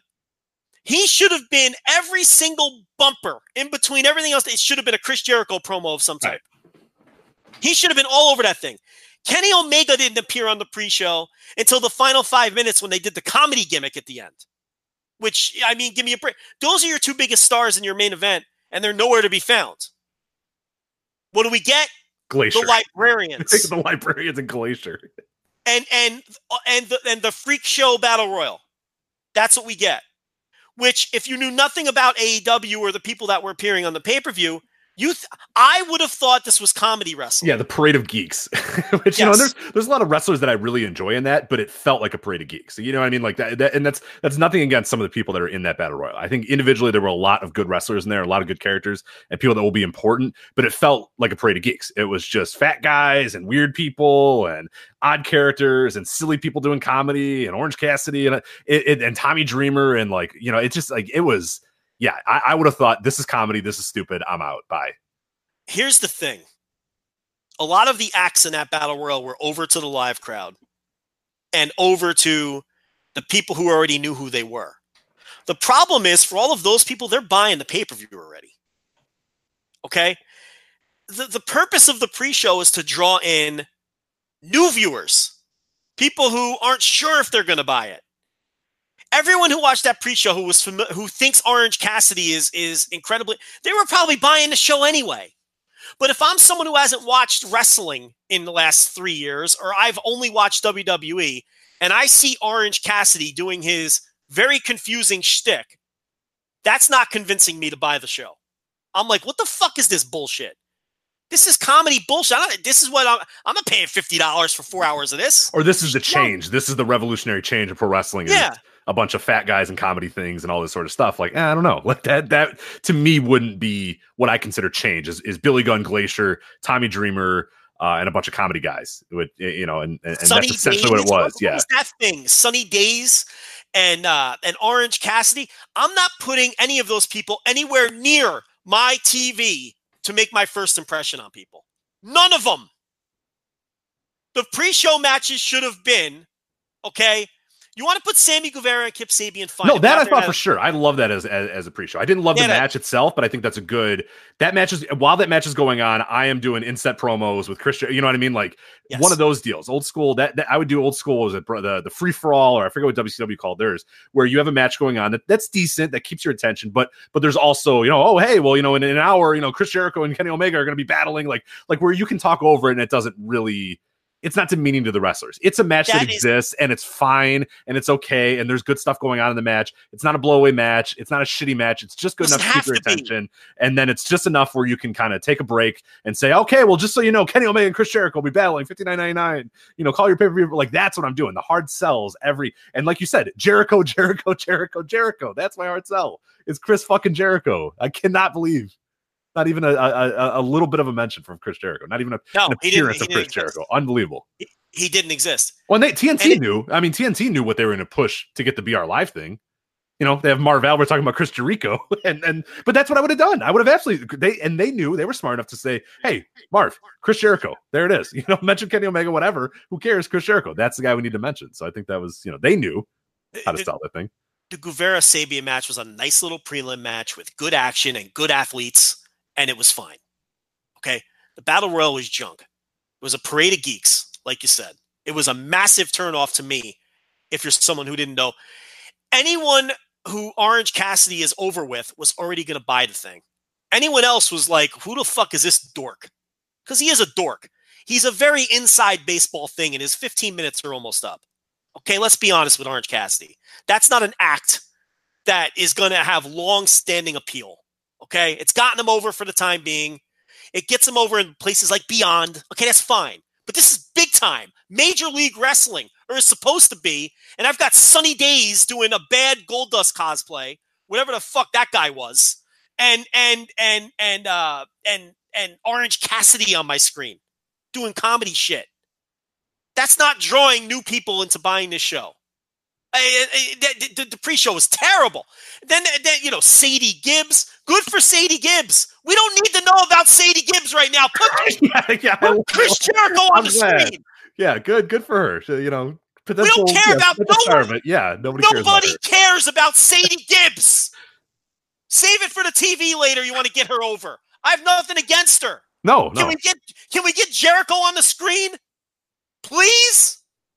Can we talk about the Lucha Brothers and the Young Bucks and the money matches on the show? No, we're talking about Sadie Gibbs, and we've got pretty Peter Avalon doing the librarian giving the labor bait. Oh, my God. It's garbage. The librarian thing. Just shoot that thing to the fucking moon. Just act like it never existed. Don't ever bring it up again. Never, ever, ever again, please. I'm begging you. And if this is what your TV show is going to be, you're going to get canceled. Okay? No one wants that junk because we're getting it on Monday. And we just spent an hour tearing it apart. It's junk. Nobody wants it. Keep it on your little internet show. That's fine. This is the big time now. And you got to pull ratings. And you got to make money. And you got to draw new fans. Because these 11,000 fans aren't going to keep buying plane tickets to go to these shows. So eventually you're going to have to put up or shut up in every city you go to. And Leva Bates ain't it. Okay? That pre-show was an embarrassment. It was an abomination. And I'll tell anyone in that company who wants to hear it. It was horrible. There isn't a single person who watched that who could have possibly said, "Oh, I'm dropping my $50 on this." I mean, yeah. Oh, Orange Cassidy. All right, let's go. I need more of people going shh to each other. Yeah, this is changing the world. Wrestling is back, baby. Peter Avalon. Pretty big. Why are they even employed? Let's be honest. Why are they even employed? I don't know. I mean, come on. The guy with no legs, that's fine for Joey Janela's spring break. All right, I'm sure he's a nice guy. Come on. This is what you're giving people on the pre-show? You're trying to get them to spend $50? I don't know. That pre-show was a fucking abomination. It was terrible. Luchasaurus getting the diesel push. It's just like... But here's the thing, God. Even Luchasaurus, all right? I don't have a problem with Luchasaurus, but I have a problem with no context Luchasaurus. Because it's just a guy out there in a ridiculous gimmick. He looked good, but you had 22 people in this battle royal, and 15 of them at minimum were absolute geeks out there with no context. And you're playing to the crowd that you've already won over. Right. That's the problem here with that battle royal and the people that were in it. All the cutesy insider bullshit and people like Orange Cassidy, you're playing to the crowd that already paid money. They're already sitting in the seat and they're already going to buy the pay-per-view. You don't need to win Joe Lanza over or the 9 people who watch Uncharted Territory. They're going to buy the show. You won them over already. Okay? You have to win over the lapsed fan and the guy who has heard about this thing watching basketball from Marv Albert, or the guy who heard about this thing, through word of mouth and is on the fence and doesn't know whether he's going to buy it.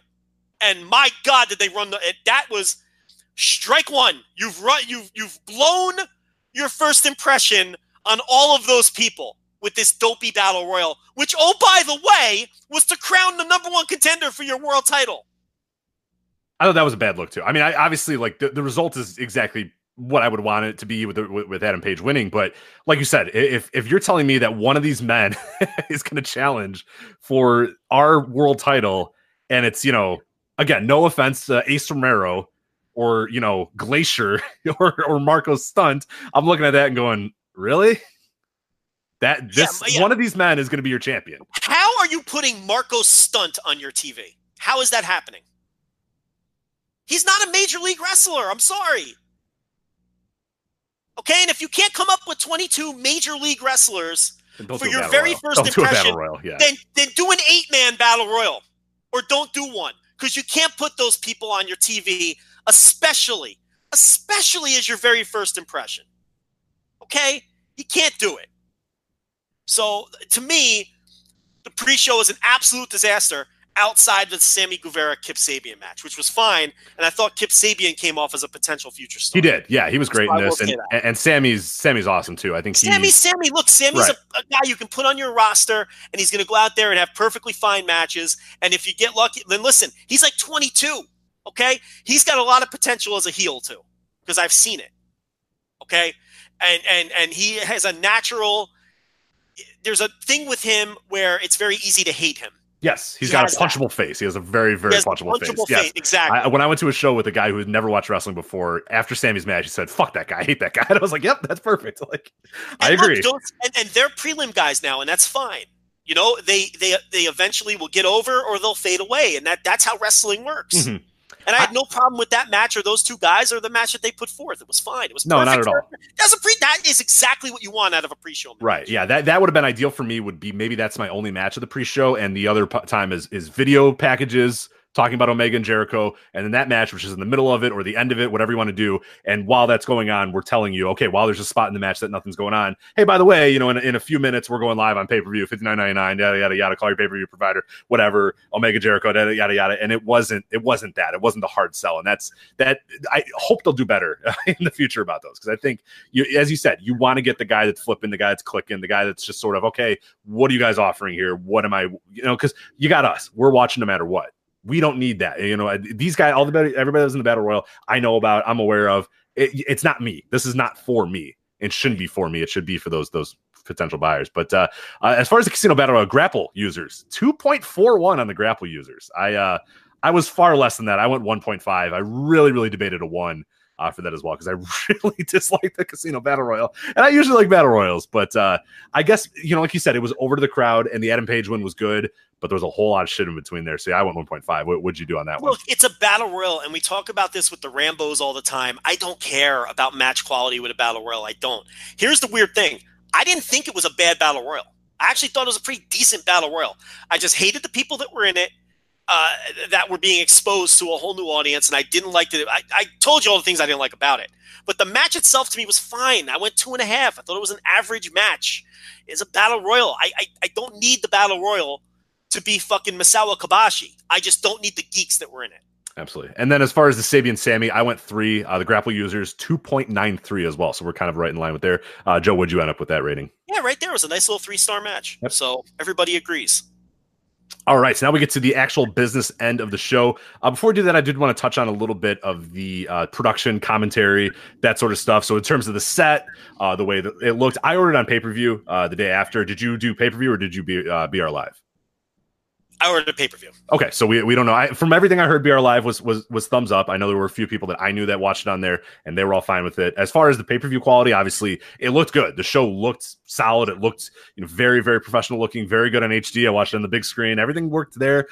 Sound was good. The crowd seemed to be projected pretty well, which I think is one thing that we see now with wrestling these days. It's so hard to get a hot crowd, and it's so hard to hear a hot crowd, even if they are being hot. This I thought was good. It helps being in the MGM Grand. I think it was a smaller arena, kind of an old school arena with the big lower bowl, which I think is always advisable if you're running a wrestling show, because it always sounds much better. So I thought that was good.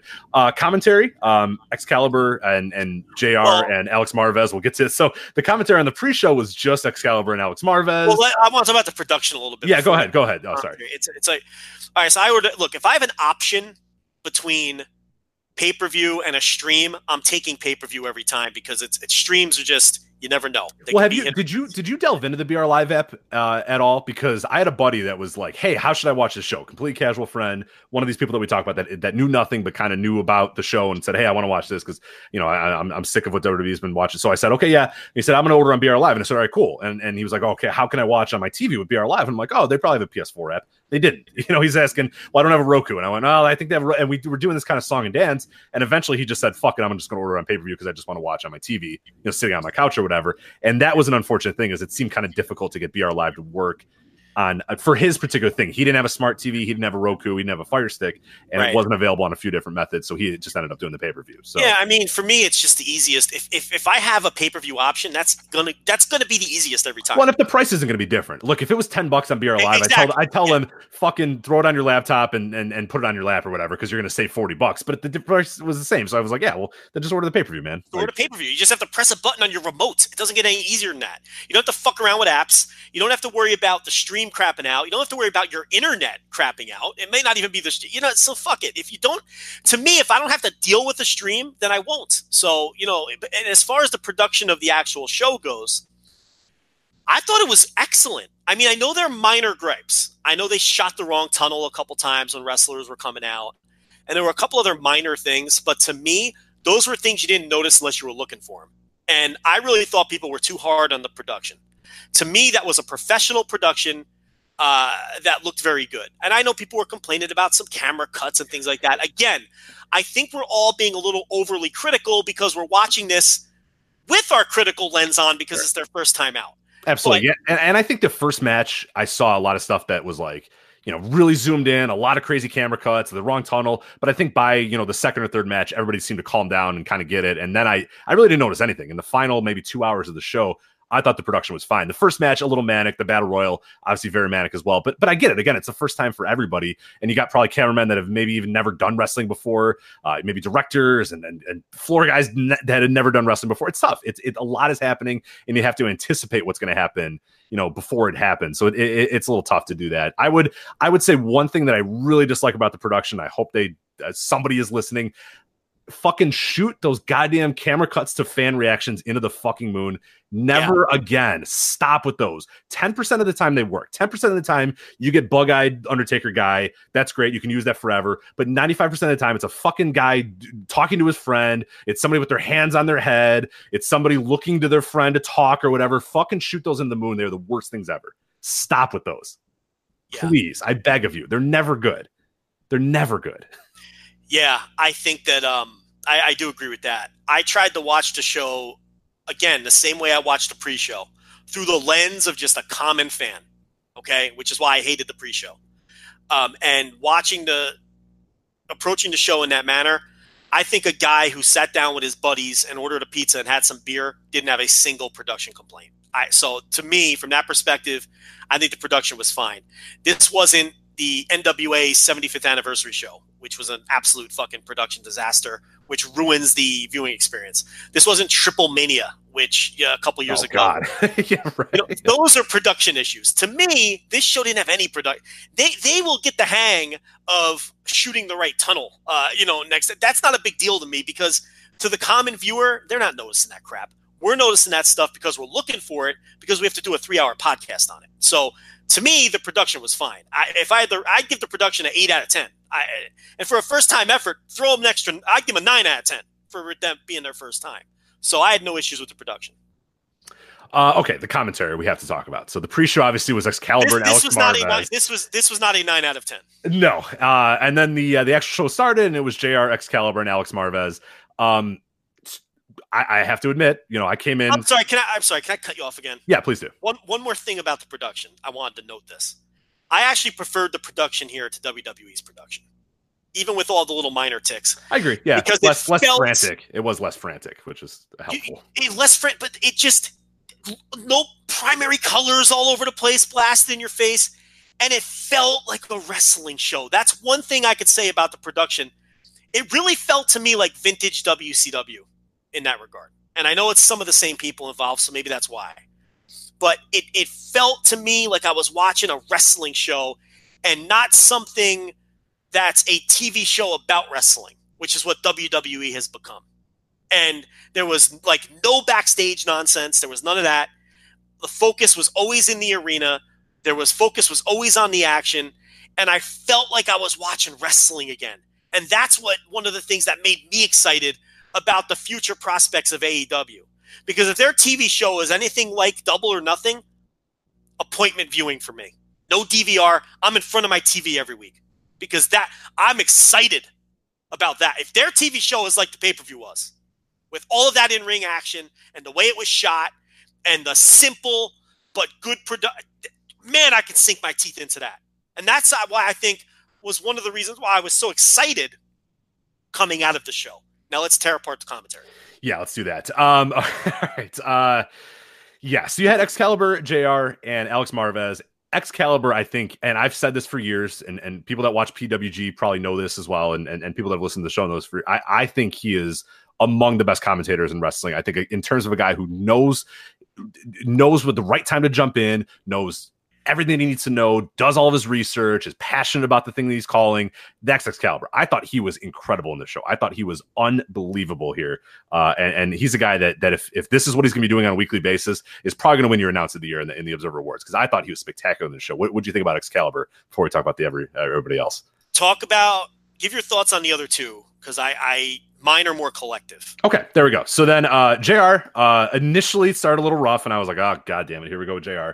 The Strong Hearts match was not a good start for JR, because nobody clued him in that these men are not Chinese. They're, in fact, Japanese, which is going to be a thing with JR, is that he's not going to do kind of the heavy lifting on the research. But I thought as the show went on, I think he started to kind of feel the proof of concept and know, hey, I kind of like this thing. Hey, this is actually what I want. Hey, I kind of like this. And he didn't have a guy like a Josh Barnett, who I liked Josh Barnett's commentary when he started on Access, but little by little he became, this isn't wrestling. What I did was wrestling. What Inoki did was, that's kind of what he became as he went on. And that sort of led to JR's worst sort of habits, is to bitch and moan and complain and go, you know what? This isn't what I like. All right, Rock and Roll, that was, Rock and Roll Express, that was wrestling. This isn't tag team.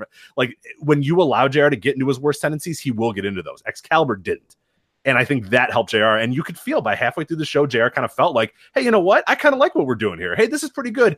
And it felt comfortable, and he was good. I will admit that at the end of the show, JR got good, which I think is going to be a super positive for him, because if this is going to be bad, moaning, bitching, talk about the past JR, I want nothing to do with this. This was not that. I think there were some rough patches, of course, but I think all in all, by about halfway through the show, you felt that JR was feeling like he he was positive on this, that he likes what AEW is doing, and that's going to be a positive if he's going to stay that way. So I'm thumbs up on JR when I thought, and I went into it being thumbs down, and it did not help with the first match too. I thought, oh my God, this is an unmitigated disaster. What the fuck are we doing here with JR? But I'll admit, when I was wrong, he's the thumbs up for me. Alex Marvez, okay. Here's the thing. People are burying him 6 feet deep. And rightfully so, because he was not good. He was a terrible pro wrestling commentator on this show. The problem with him, though, and I mentioned it on Twitter, is that he wasn't speaking, like, the stuff that he was doing wasn't bad, but he was horrible for pro wrestling. He was a guy, and I mentioned it, it's exactly what I said on Twitter at Voices Wrestling, is that the way he did it was he was basically sitting on the couch with his buddies, eating pizza, talking about the show, talking about the wrestlers, which is fine if you're sitting on the couch, eating pizza, drinking beer, talking about the wrestling show with your buddies, but you're doing pro wrestling commentary. You need to be loud. You need to project your voice. You need to know when to jump in. You need to know when to do what you're going to do. And like the information that he had was all good. Everything that he said was fine, but it was like he was a tone lower than everybody else. He kind of felt monotone. There wasn't the excitement in his voice. He was, as I said, like a guy sitting on his couch watching wrestling with his buddies. And that's not what pro wrestling commentary needs. He needs to be, you got to step it up a little bit. You got to be boisterous. You got to be loud. You don't have to scream, but you have to project yourself. You have to project your voice. And I don't know that he has that in him. You know what I mean? Like this might be his normal voice, which is fine. Like to do, a radio show, to do a podcast, that the voice that he has is fine. But to do pro wrestling commentary when you have Excalibur, who's so good at rising to those moments, and JR, who's one of the best at rising to moments and kind of ebb and flowing with the match, and then have this guy just interject with like, yeah.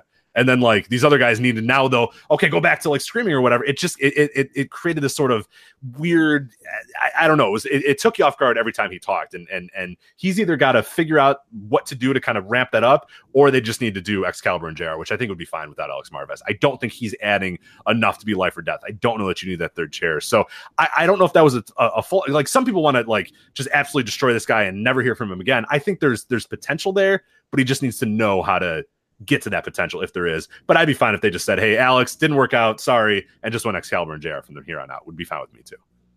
See, I don't think Alex Marvez is going to make it. This isn't for him. Low energy, boring, no voice inflection. And even if he adds those things, I don't think he's going to make it. He comes off to me like a guy who wants to be a sports commentator, goes to Syracuse, gets his little degree, ends up on some regional sports network somewhere calling, Oregon State basketball games and never advances from there. And that's what he does for the rest of his life because he never moves up. He's not good enough. He doesn't have the energy. He has no charisma whatsoever. And he's a replacement level announcer at best. And on this show, he was awful. So I just don't think he's going to make it. He's a guy where you turn on third tier boxing in the middle of the night, and he's the play-by-play guy. Right. He's just not good.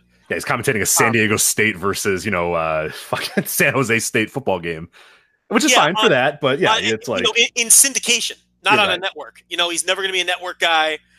This isn't for him. He needs to go back and write about the NFL. This is not for him. I don't think he's going to make it. Now, this 3-man booth to me was a disaster. They were all stepping on each other. Nobody had a defined role. And I thought the commentary was brutal bad. Irredeemably bad. The 3-man booth has to go. I know they don't want Jim Ross to be their lead guy, so I guess we're going to have to suffer through Marvez until they find somebody else, because I really don't think Marvez is going to make it. I think they're going to have a hard conversation with him and let him go. But the 3-man booth is a fucking disaster. I don't know who's the lead guy. I don't know who's doing my color. I don't know who's they were stepping on each other. I don't know whether Excalibur is good or not, because half the time I couldn't tell him apart from Marvez, and the other half of the time, two guys are talking at once. I thought it was a mess. See, I don't think. How could you not tell the difference between Excalibur and Marvez? They sounded similar to me. No, they did. And Alex Marvez is like 5 octaves lower than Excalibur. There is no way. He was definitely a low talker. There's no question about that. No way. You're out of your mind. That's ridiculous. And both of them were there to spit facts. Boring facts, I might add. None of it worked for me. I didn't think any of it was good. I think their booth needs a total retooling. And to be quite honest with you, I'm not sold on any of the three. I still think JR is not the guy that I want in my promotion moving forward. Excalibur, I've never been super high on him. I know everybody loves him. I Because know he's good. I'll Because he's good at his job. And he's listen. good, so. I am. If I'm on an island, I'm on an island. But right. Well, your Marvez and Excalibur take, that is irredeemably bad. That's a terrible take. But I couldn't tell them apart at times. That's ridiculous. Because everyone's talking at once. I don't know who's talking. And I've never thought Excalibur was as good as other people say. I don't think he's bad. I just think he's a guy. And to be honest, I think PWG commentary is too good. I've always said it's too goofy for me. They're a little too silly in that booth. Not all the time, but too much of the time. You know I'm a grump. I don't like the silly shit. But not saying he did that here because he didn't. But I thought the booth was a mess. They were stepping on each other. I can't even assess this booth because I thought it was so bad that I can't even assess it. I need to know who their two people are. Who is the play-by-play man? Who is the color guy? Then have them call a show, and then I can tell you what's going on with their commentary. Well, I think what they tried to do, and I think maybe not successfully, was that like if it was a big time match with a lot of like kind of big time, like Cody and Dustin, JR was the play-by-play guy, and Excalibur was the color, and Alex was there. Alex had a microphone.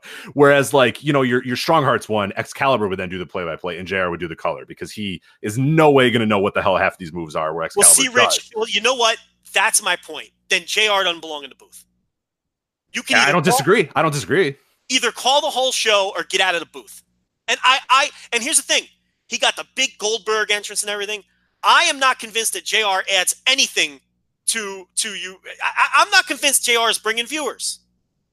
I think JR brought viewers to Wrestle Kingdom 9 because with Wrestle Kingdom 9, you're talking about a foreign product and you're trying to draw fans who have no clue who anybody is on the show.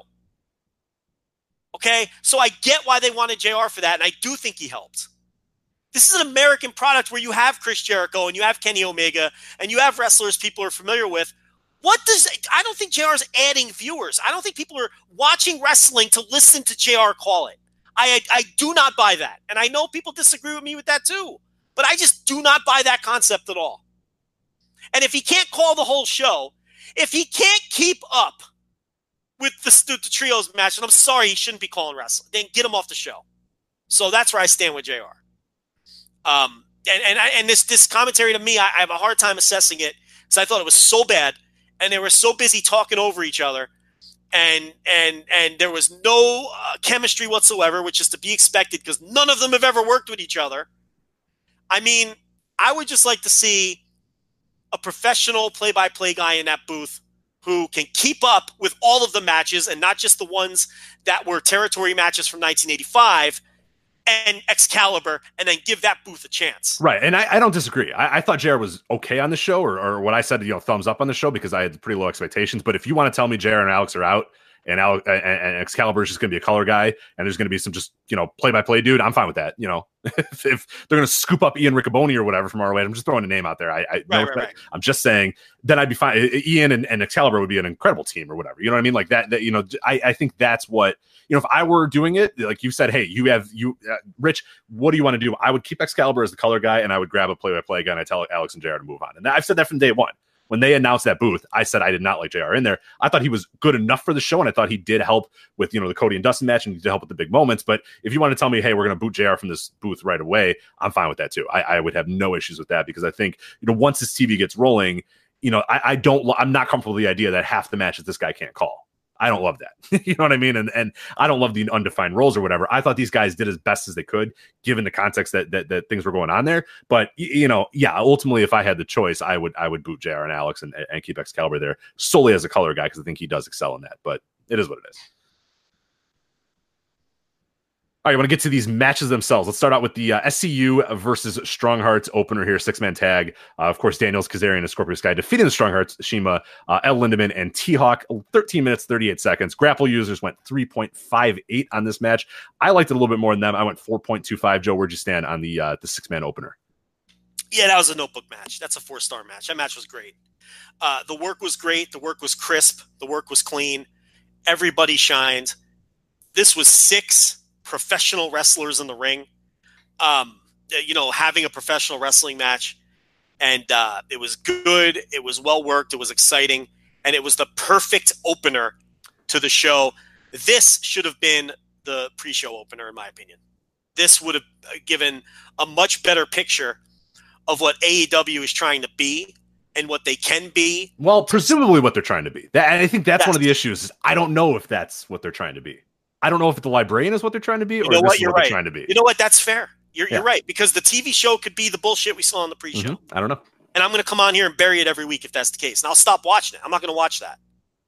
But, if what they're trying to be is what the pay-per-view was, because the pay-per-view was nothing like the pre-show. The pay-per-view was great. The pay-per-view was awesome. Whoever booked the pay-per-view, thumbs up. Pat on the back for you. Whoever booked the pre-show, Yeah, and it's just, I don't think they took their pre-show seriously or understood what it was trying to accomplish. And I thought it was a major missed opportunity.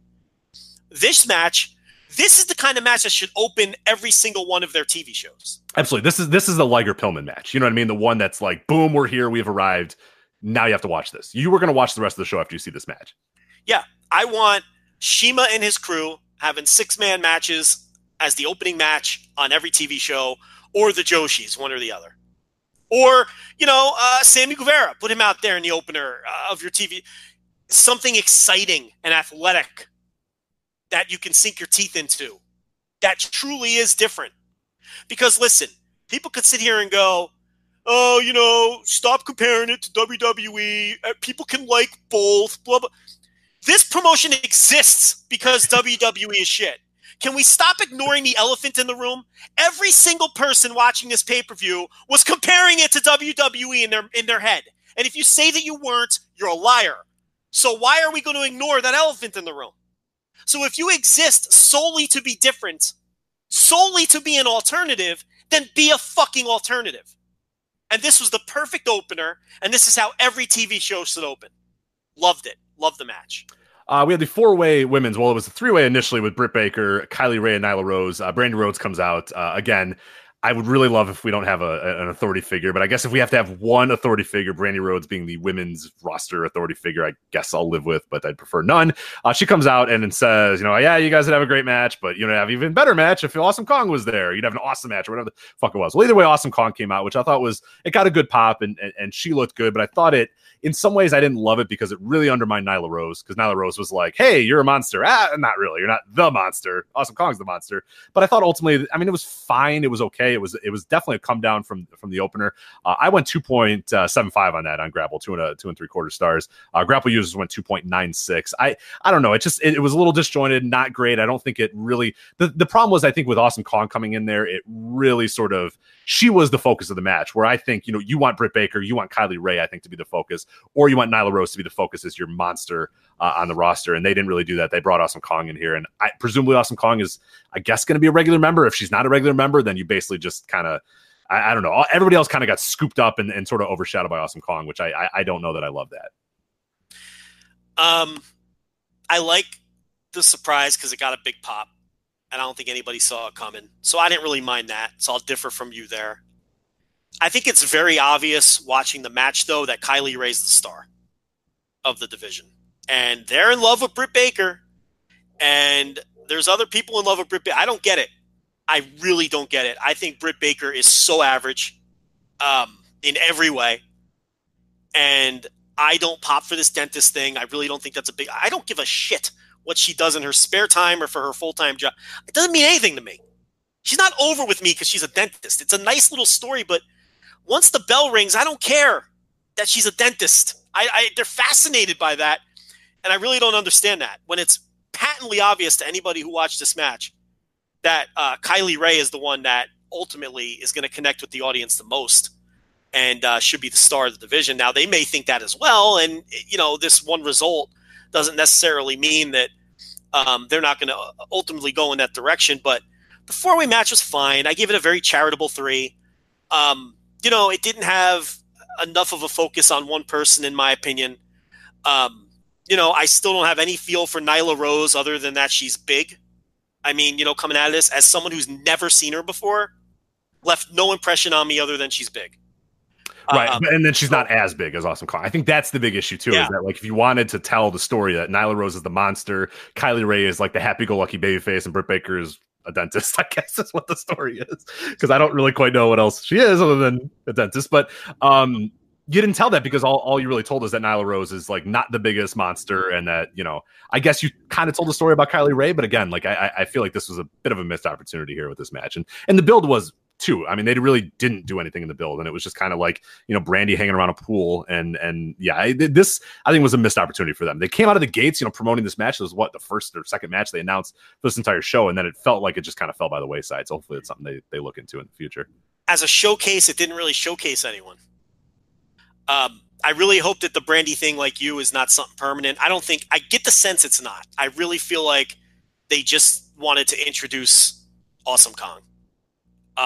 Because, you know, Brandy's booked for matches coming up on some of these other shows. Right. So I hope they don't go in that direction. I did like the surprise. I personally, I would have put Kylie Rae over. But look, you know, that's a booking issue more than a match issue. If they like Britt Baker, they like Britt Baker. I disagree. Yeah, I mean, it was fine. It wasn't a bad match by any means. It's just I would have done a lot of things different there.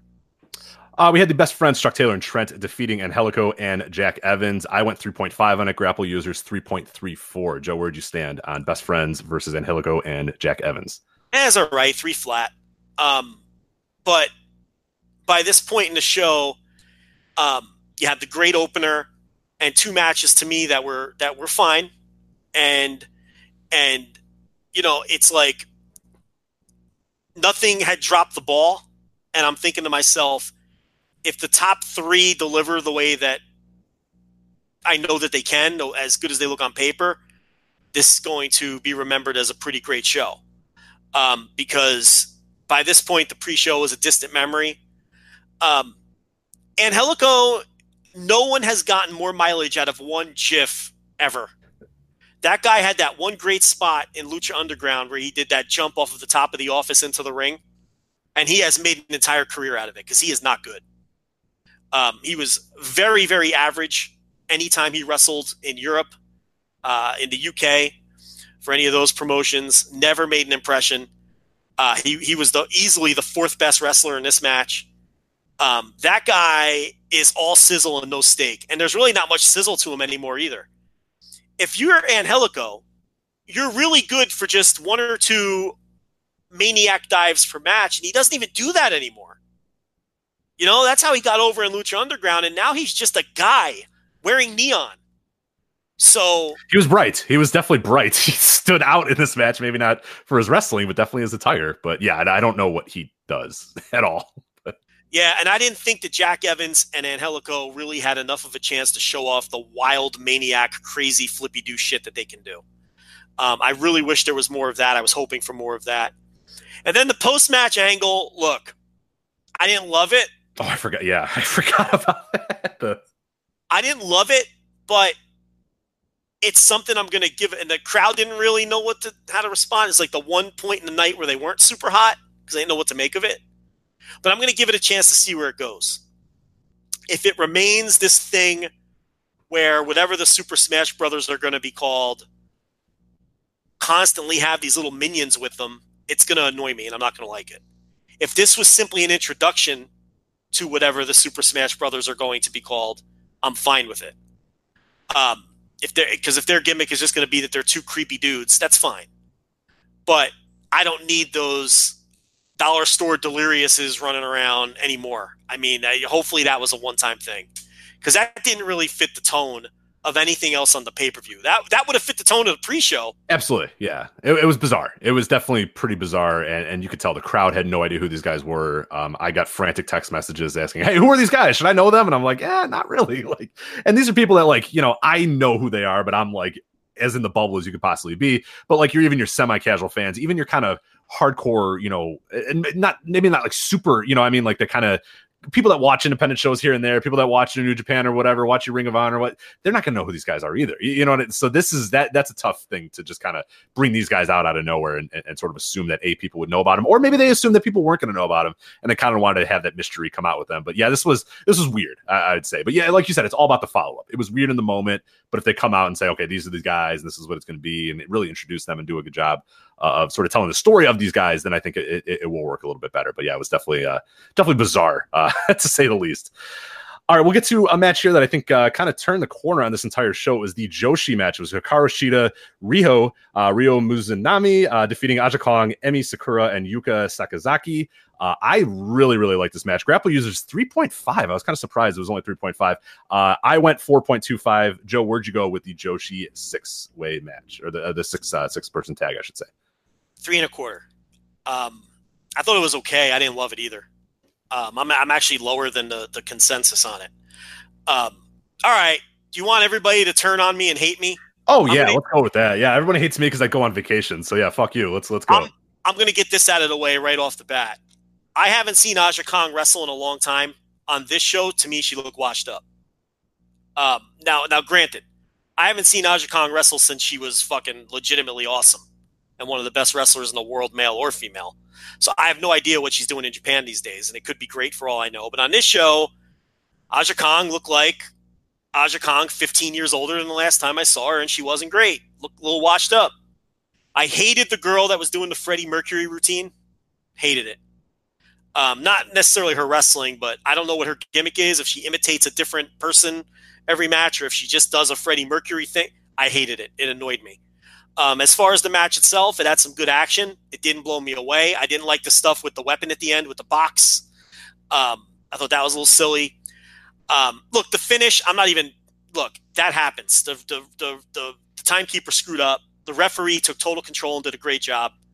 And actually, I think that added to the match. I would 100% agree. I don't think I super loved this match until that spot. And then I think I kind of went on that. Yeah, I'm with you. I think it added to the match because I thought the referee looked great. And the camera focused on her when she was taking control.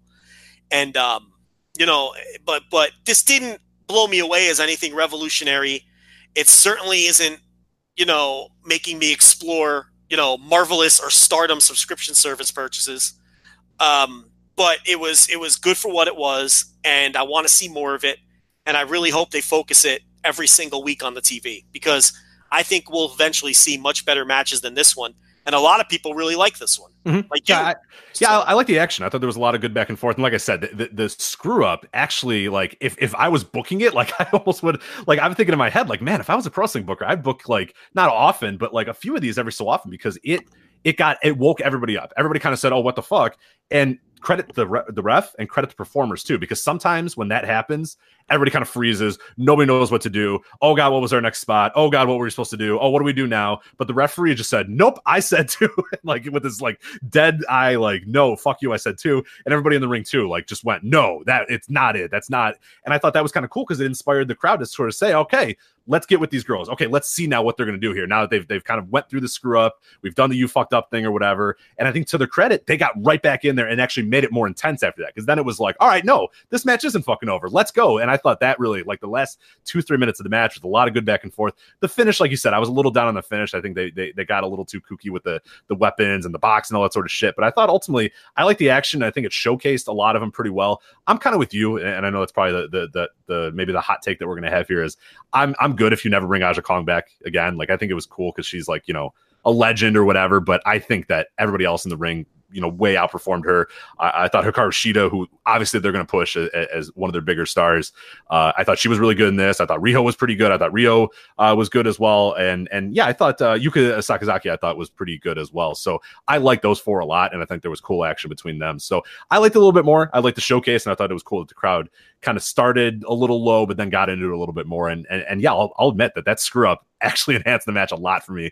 And I think I was way more invested after that point than I was prior. So definitely a thumbs up for me, but you're right. This absolutely, and we've said it from the moment they said they were signing Joshi talent. This needs to be on the TV. This is potentially the WCW cruiserweights of AEW, just like the Strong Hearts and the Chinese Acrobats or whatever. That is going to be, those two things are going to be what stands out and what's so much different about what WWE or any other major league American promotion is. So I liked it. Good showcase, but I'm with you that there's a better match probably with some of these girls down the line as well. So I think it absolutely can set the company apart. And I'll backpedal a little. It's not like I think Aja Kong was terrible. I don't think she embarrassed herself. I don't think she was bad, but it was striking to me, and maybe that's my fault since I haven't seen her in 15 years.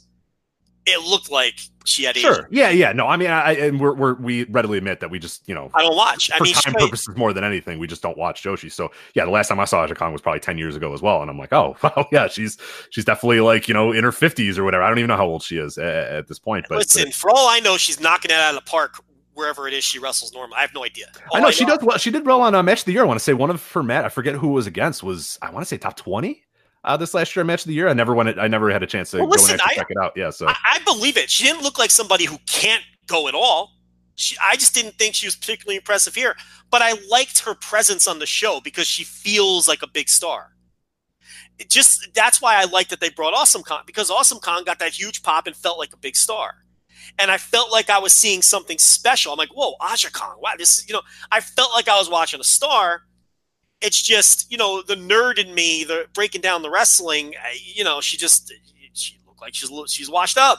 But I'm more than willing to, watch her again if they bring her back, and maybe next time she'll fucking look great. There's still a presence with Aja Kong, I think. Oh, and she's got that legendary status too, which definitely helps. But I think one thing that I mentioned, I think I tweeted it out as well, is that I loved that there was no Americanizing of the Joshi whatsoever. It was like, come out with your bright colors, scream all you want, do all your moves, do your stiff kicks, do your chops. Like, I love that it in no way. And I think for a lot of people, and I know I'm very curious. I got a buddy that's going to watch it. He ordered the replay and he's going to watch it in a few days. And I cannot wait to ask him what he thought of that, because this is like, if you're used to like American women's wrestling, which has made, obviously huge strides in the last 5 years or whatever, but this is so much different, man. You know what I mean? Like, just the way they work, the style they work, the speed, the colors, the screaming, the selling, like all that stuff is so much different that like, and that's why I still say that this is something they need to push, because it's so unique and so different. And it's unlike anything we've ever seen. It's unlike anything that most American wrestling fans have seen. So I think it's really cool. I think I'm really excited to see what they kind of do with this.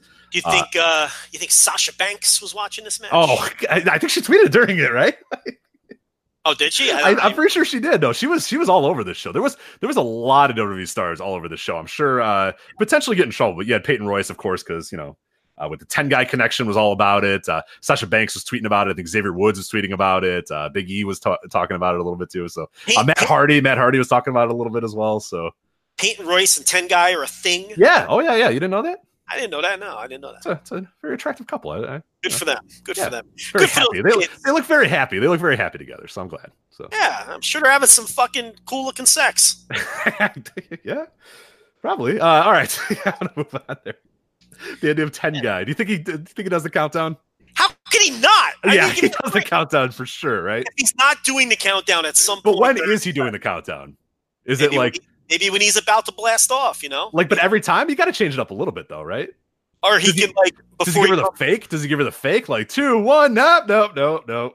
Like, well, I think maybe like before he comes in the room, maybe he does it. Like, maybe that's what I mean. Is it the intro? He's got to change it up. It can't always be the same, because it's going to get boring if it's always the climax. It's going to be a little boring if it okay, 5, 4, 3. All right, just get it over with. Like, wouldn't that be annoying? Like, think of if you're Peyton Royce. Wouldn't that be annoying? Like, all right, 10, 9. Like, all right, just fucking all right. Let's move on. You always got to mix up your acts. I mean, you can't ever bring the same thing to the table. But the end of the room is pretty lame, though. That's pretty dorky. I would hope that he doesn't do that. That's totally something I would do. Poor Brittany. I deserve a grand entrance because she's getting the full 5-star performance every time. So, I should get a grand entrance. I think that's fair. In fact, I do strut into the room when it's time to get down. I got that McMahon walk going. Well, try to do the countdown. Yeah, try to like. What are you gonna do? Like, stay by the door, like the door frame, like the door's open, or are you just gonna kind of like be on the like 10, 9? Or do you just do 10? 10 like what? But I may or may not have played entrance music. Oh dear God! I may or may not have done that. What was the song? I said I may or may not have done it. That doesn't mean that definitely means you have. So just what's the song? I don't want to tell you because I feel like you wouldn't say may or may not if it definitely 100% wasn't me. I won't judge you. You can tell me off the air if you want. Gotta have fun. If you can't laugh in the bedroom, where can you laugh? I just know it's a wrestling theme. That's what I love most about it. Is the fact that like I know it's not a normal song. I know it's a wrestling theme, and I'm just excited to know which one. So I told you, I'm not telling you. I don't like the tone of this conversation. Okay, that's fine. We'll move on. All right, single match. See, I got you awkward for the first time ever. We were talking about sex, and you got awkward. So there you go. How does it feel? Not good. Anyway, Cody defeating Dustin Rhodes. This is a great way to clear our palate from sex. It was Cody and Dustin Rhodes in an absolute fucking bloodbath of a territory match here with two brothers. A lot of emotion, a lot of tears, just a lot of really great stuff here between Cody and Dustin Rhodes. We'll break this down extensively here. I do want to let you know, Grapple users 4.3. I went 4.5. Joe, where do you go with Cody and Dustin Rhodes? 4.5. Great match. Unbelievable. Yeah, what did you think? What were your overall thoughts before I give mine? Yeah, it was fantastic start to finish. From Cody using the sledgehammer on the throne, which I totally am on team. That was awesome. Can we talk about that before you get all? Can we talk about that? Because I saw some people being, you mentioned a little bit earlier that like, don't compare yourself to WWE. You're not supposed to be WWE, or that you're absolutely supposed to compare yourself to WWE. That's again why this company exists. And I think again, I get why some people thought it was corny because they're taking shots at the E and like and yada yada yada. I agree if it was Trent Beretta like pissing on the WWE logo and being like, yeah, fuck those guys. You know what I mean? Like that's corny. I agree. But Cody, who has been outwardly talking about how this is a match that he wanted to do in that company. He has been outwardly talking about the fact that he felt that him and his brother got a raw deal in that company. Outwardly saying that he thought his dad got a raw deal in that company. Outwardly talking about his, how he doesn't love the way they've used his dad's likeness before, how they've used war games, how they've used his ideas and maybe not credited him enough. A guy who's outwardly said that this is, that he has very obvious beefs with those guys. And a lot of it relates to his family. It relates to Dustin and it relates to Dusty. So for him to kind of go out there and for Cody to be a guy as one of the executive vice presidents of the company, which there are 20 of them, but one of the preeminent, executive vice presidents of the company, for him to go out there and do this, I thought it was perfectly fine. I get if it's Chuck Taylor doing this, I would say it's a little corny. It's a little lame. But for Cody to kind of be the definitive, okay, that was, a strike, a shot across the bow, whatever you want to say, whatever random term you want to use. Cody is the right guy to use it before this match with this opponent. You know what I mean? There's so much context there and so much more of a statement that's made by him doing what he did before that match versus I think people just look at it as, he's taking a shot at WWE. And yes, it was, but there's a little bit more there. There's a lot of context there. And I think if you don't know that story and you don't know what Cody's been saying since he left WWE and you don't know what some of the things that he's been upset about and said point blank what he's been upset about with that company and the way they treated him, his brother and his dad, then you're not going to get the same context of it and you think it's just going to be a shot across the bow or whatever, but it's not. There was a ton of context to it, so I don't think it was corny or lame or anything or whatever. And even if it was corny or lame, I think a few corny or lame things every so often is not the worst thing in the world, but no, I think Cody doing it before a match with his brother, I have no problem with whatsoever. It's as I said before, we could all ignore the elephant in the room, or we could admit that the reason this company exists in the first place is to be an alternative and that we're all comparing them at all times. We are.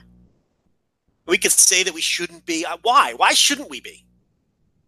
I'm going to make direct comparisons constantly because I want it to be different because I don't like what the other company is doing. And to be, a large, one of the primary reasons they are so popular is because they are rallying people who are upset with that company. Eventually, they're going to have to survive on their own merits, and you're not going to be able to just be, the company throwing shade at the other company for eventually, you're just going to have to deliver and be good on your own. But for now, on their very first show, I don't have a problem with stuff like this. Right. And it got like the biggest fucking pop of the night too. So because the fans want that. That's what they want. Yes. They're there because it's just like All In. It's a giant celebration of not being the other. Finally, something that we can enjoy that suits our taste because it's not them. So no, I have no problem with it. It was smart. It got everybody to pop. It made Cody a fucking star too, because this was the guy. You now are our new leader. You know what I mean? Like that's sort of the connotation of it a little bit as well. He is saying, screw off because you wouldn't let me have this match. You would never let me do this match that I wanted to do. I had to be Stardust versus Goldust in a fucking 8-minute bullshit match or whatever. And now I'm breaking that wall down. I'm breaking your throne. I'm the new leader, and I'm going to have my fucking match that I wanted to have with my brother all along. Like, it's not rocket science. Like, it's pretty. And let's be honest, if these companies start lobbing shots at each other, it's great. It's going to be fun. I mean, what's wrong with you people? Like, why would you not want that? That sounds like a lot of fun to me. So, I'm just a dopey fan. I want them to lob shots. That would be interesting. So I don't know. I had no problem with this. I thought it added to the match, didn't detract from it at all. I thought it added to the show. Look, I don't want him doing it every night. I don't want him coming out with a crown on his head and a sledgehammer. But this was very symbolic, and there's nothing wrong with that, especially on the first show out. And if they want to do something like that on their first TV, I'm all for that too. There's a fine line. Of course there's a fine line. And you don't want to overdo it. And you don't want to, mention them by name or constantly bring them up. But this is a very different dynamic than TNA being obsessed with WWE. A totally different dynamic. I hate that comparison. I can't stand it. Because they're already more successful than TNA ever was, and they've had one show. And they're legitimately offering. They know the audience they're playing to right now, and they're making that audience happy. So it's not the TNA dynamic where TNA was so woefully. It came off desperate when TNA would do stuff like that. This didn't come off desperate. This came off fun. So anyway, I not only had no problem with it, it got a chuckle out of me. I enjoyed it. Yeah, that was pretty cool. It was goofy in all the right ways. Right. I think goofy and symbolic, which I think is a good way to do it. There's going to be people that are just going to like it because he took a shot at Triple H or whatever. And there's going to be people like me or you or people that are hardcore fans that go, oh, okay, there's a little bit of context there, before this match with that guy. And I think that's pretty important because these guys went out there and had the match they've always wanted to have. A super old school, a match their dad would definitely have been proud of. It was old school territory. Dustin Rhodes bleeding a fucking gusher. Unfortunately, this is the match that Michelle watched in the room with me and constantly just said, they need to stop this match. He's bleeding too much. He's bleeding too much. And then she just left the room. So she wasn't a big fan of the Dustin Rhodes bloodbath there, but I was, because I like a little blood in wrestling, and as long as the guy's okay, which he obviously is, it was really good. And I thought these guys, again, they didn't go nuts, but what they did is they let every spot kind of have its time. Like Dustin would do something pretty cool, like the Yoshi Tonic or whatever, and then like chill for a few minutes, let it breathe, and that's one thing. Like Cody is never going to be your TV wrestler that's going to have great matches. He's never going to be your G1 guy that's going to go out there and have 4-star. He's not going to be your Will Ospreay that the best of the Super Juniors, which we'll talk about here in a little bit. He's never going to be that guy.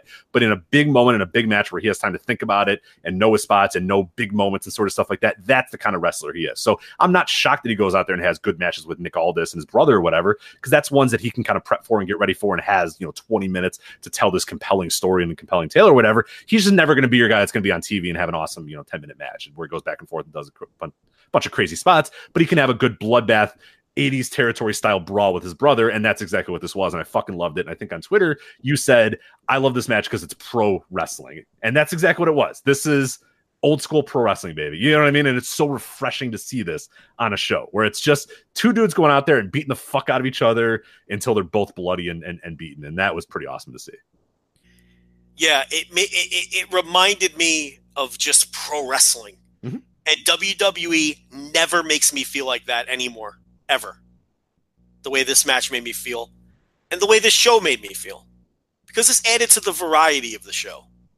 You had the hot 6-man opener. You had the Joshi. You had the Awesome Kong surprise. So you had your big surprise, right? Then you had this territory bloodbath. And it's like, with two guys who just nailed every aspect of it. Tremendously worked match. Whether he bled buckets or not, and the blood added to it, a tremendously worked match. And I know it's hard to put into words, and people may not understand, but it just felt like I was watching pro wrestling again. And ROH doesn't really make me feel that way, and leave Japan out of this, because this felt like American pro wrestling, and I haven't felt that way in a long time. And I'm watching this match, and I'm thinking about the rest of the show, and everything on the show has been good to this point, at minimum. And it felt like, again, this entire show, it reminded me of vintage WCW, in that it was all about the matches. It was all about the wrestlers in the ring, the little things, like the commentators telling us the referees' names, the variety. The base, the black ropes, and the way the show was shot in a very basic and simple and professional way that was so unlike the wacky world of WWE, which doesn't feel like wrestling at all.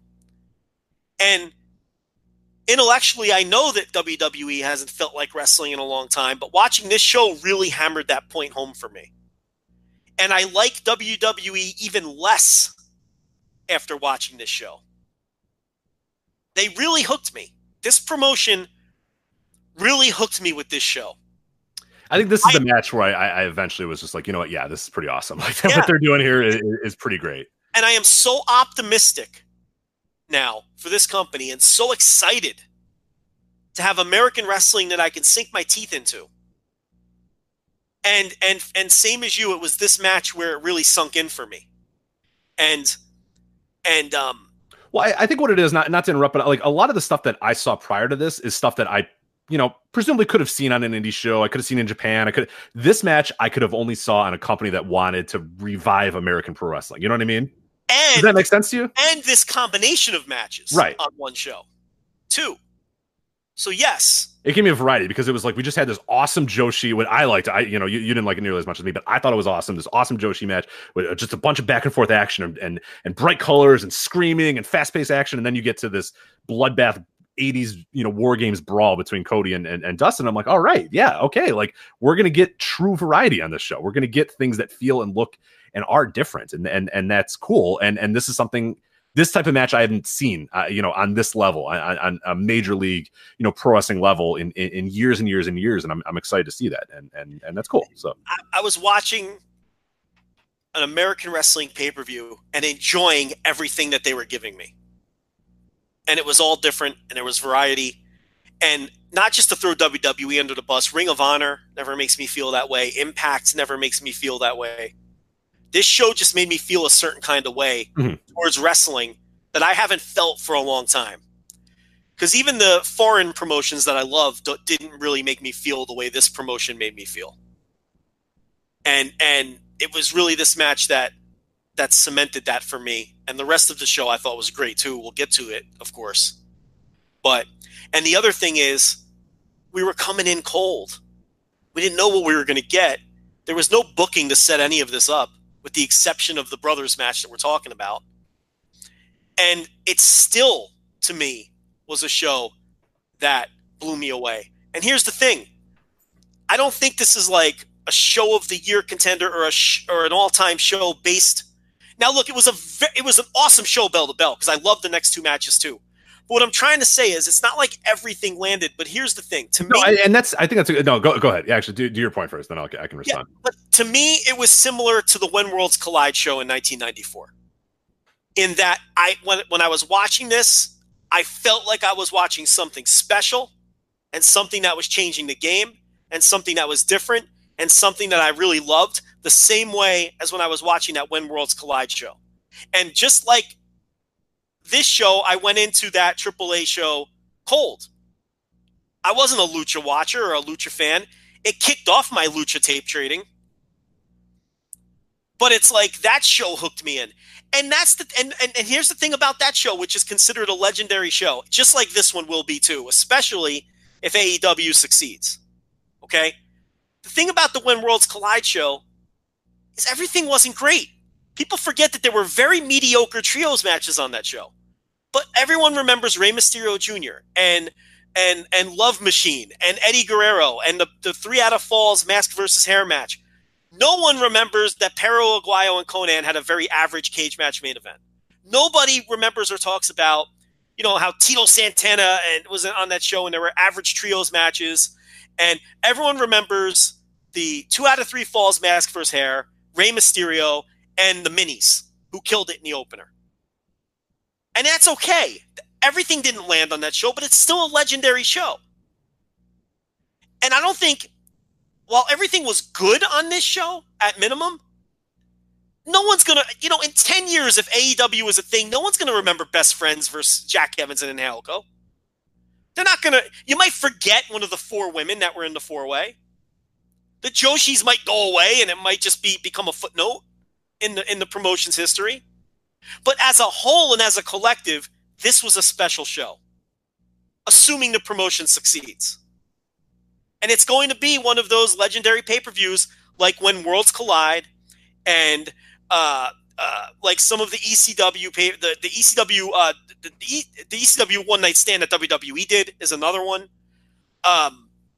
where it's just it felt like you were watching something special, and that's what I felt like, especially during this match.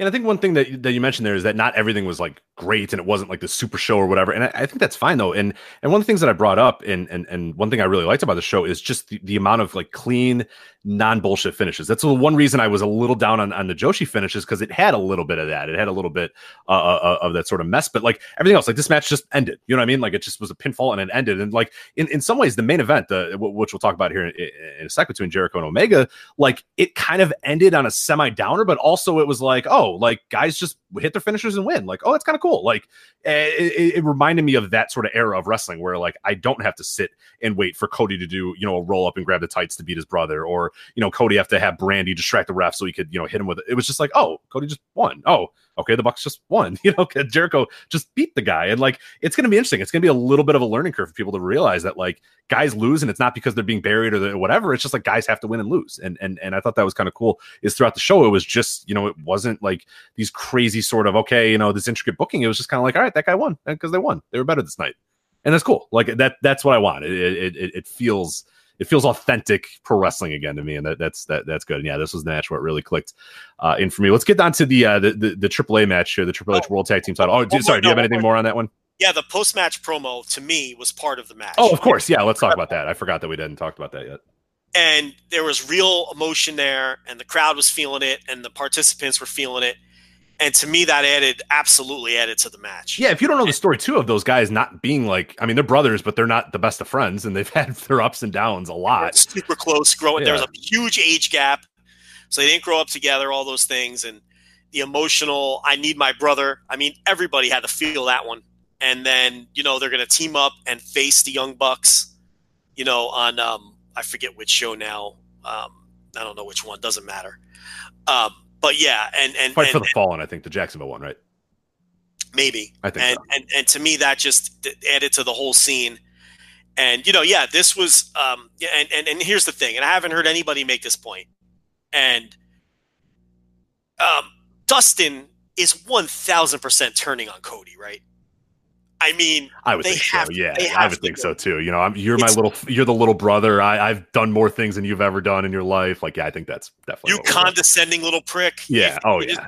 You know, it has to happen because not only because that's exactly what they would do in a territory in 1982, which is what this feud is. You know, but because there's more money in this. I mean. You know, and no one sees it coming right now. And it's like, you have to get another match out of this. Provided Dustin wants to do it. Okay, he's older. Or can do it, yeah. You know, and I'm not saying it has to be in that tag match against the Bucks, although that's right. Honestly, that's where I would do it. I don't fuck around.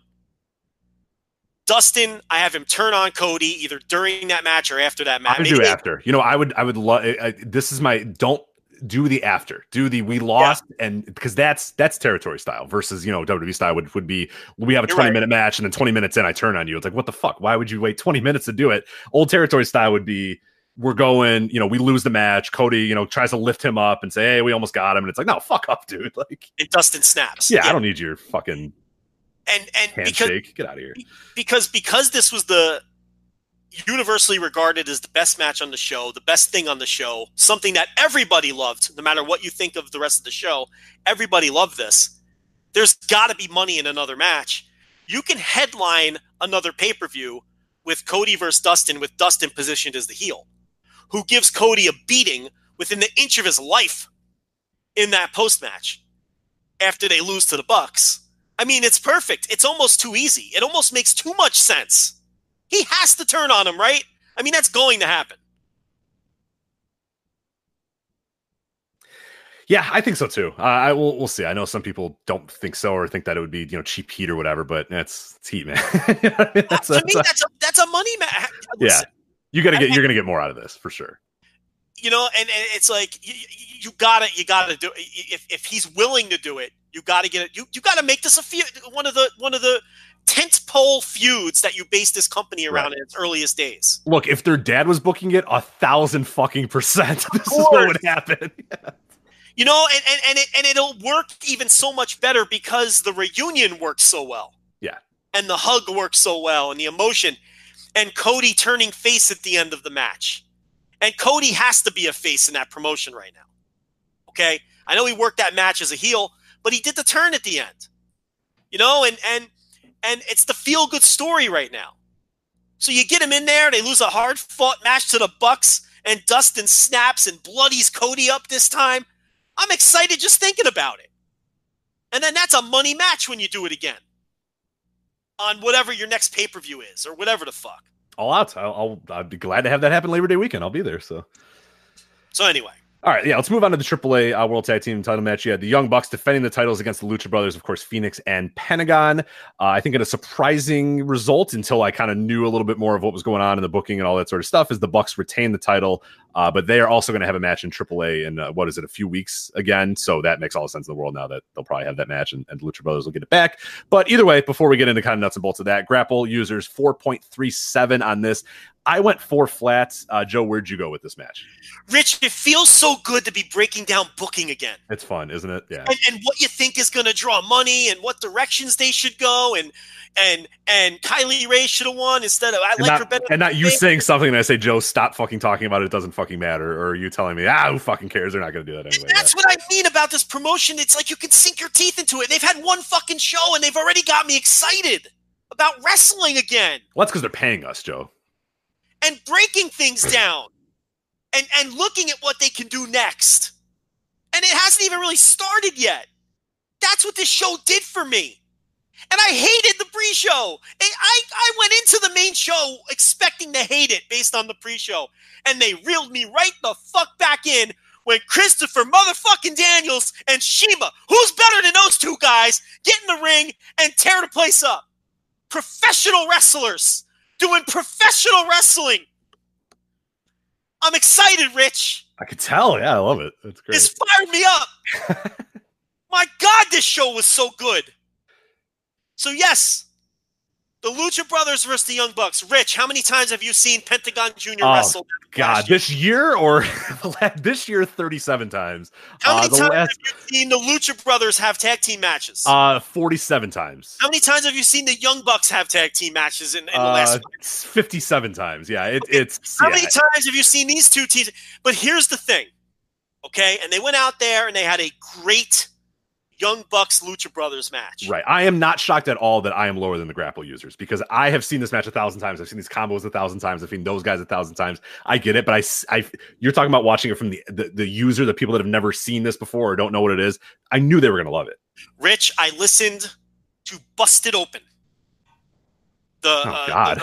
Who hurt you? Why? No. There's a reason I did this. Okay. Because Are you okay? Do you want to talk about it? Or no, because I'm going to hear perspectives that you're not going to hear in our bubble. Yes.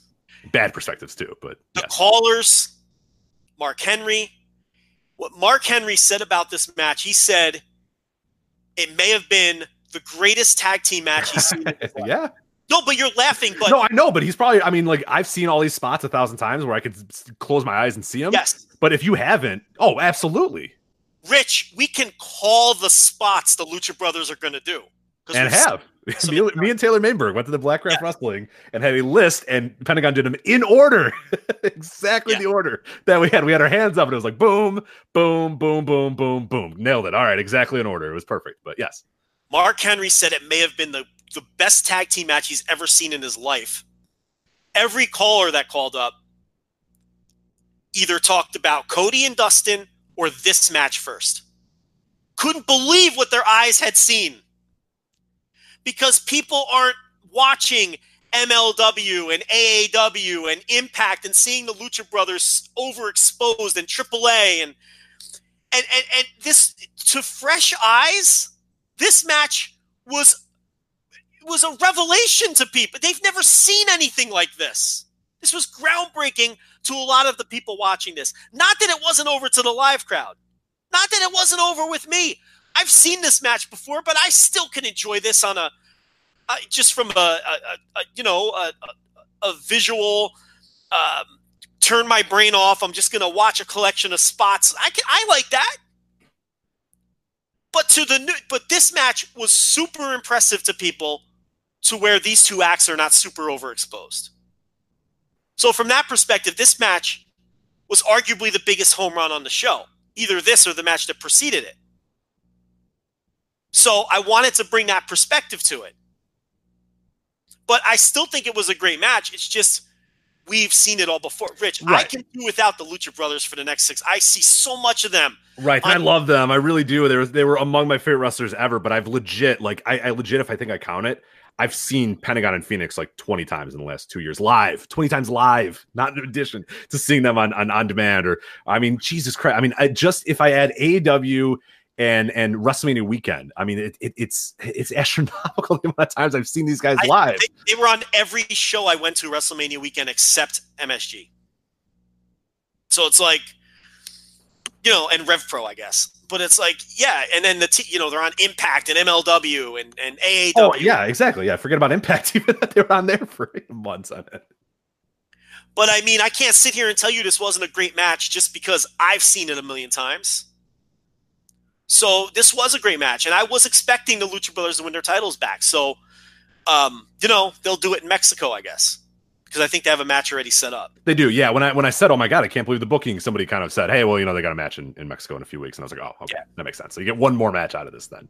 And the brothers will win their title back there. The Lucha Brothers will win their title back there. So makes all sense in the world. No, this is a match that, again, like, I don't know that I'm the proper guy to break down. Maybe you do have to listen to somebody who hasn't seen these guys 1,000 times. Or because no, I am like, this is another match too that I cannot wait to ask my casual fan friend when he watches it, like, what do you think of this one? Because it's going to blow his mind. I know it is because he's never seen these guys. He has no idea who these dudes are. And I'm sure Pentagon's going to come out and throw a fucking Canadian Destroyer and he's going to lose his mind for it. But I've seen Pentagon Jr. throw a 75 Canadian Destroyer. So to me, it doesn't work as much anymore. I've seen Phoenix do what he does. But Phoenix is a guy that I think, I say until you've seen him live, you don't quite really understand how great he is. And I think that's a guy who's going to jump off the page too. And the Bucks are the Bucks too, man. They're awesome. And people that don't watch Bucks matches all the time are always surprised by how cool they are and how crisp they are and everything. So yeah, this is one that is not for our audience necessarily, not for you and I, and maybe not for some of the people listening here, but I have no doubt in my mind that people that watch this are going to love it. Well, you still went 4.5, so I think I did. So never mind. So you fucking hated the match, Joe. I still thought it was a great match. I mean, I'll sit there. I could watch a match like this anytime. I hope they have a match like this on every show. There should be again added to the variety of the show, especially coming after what it followed. Yeah, absolutely. Total dichotomy. All right, so then you had your main event here, Jericho and Omega, grapple users 3.86. I went 3 3/4, Joe. Where did you go? I do not know where you went with this match. I'm wondering if the momentum carried into the main event. Loved it. 4.5. Really? Okay, go on then. I want you to sell it to me because I didn't love it. I turned off my fucking nerd brain and I wasn't sitting there pushing up my fucking monocle. This was violent. And it was nasty, and it was aggressive. Would you have to push up your monocle? I think you'd have to whatever you do with a monocle, fucking turn it, yank it. I don't know what you do with a monocle, okay? This was violent. It was nasty. It was stiff. It was aggressive. It had accidental blood. It had a broken nose. It had guys going through tables. It had old man lucha brawler Jericho, who is everything that people say LA Park is, but he is actually it. It had everything.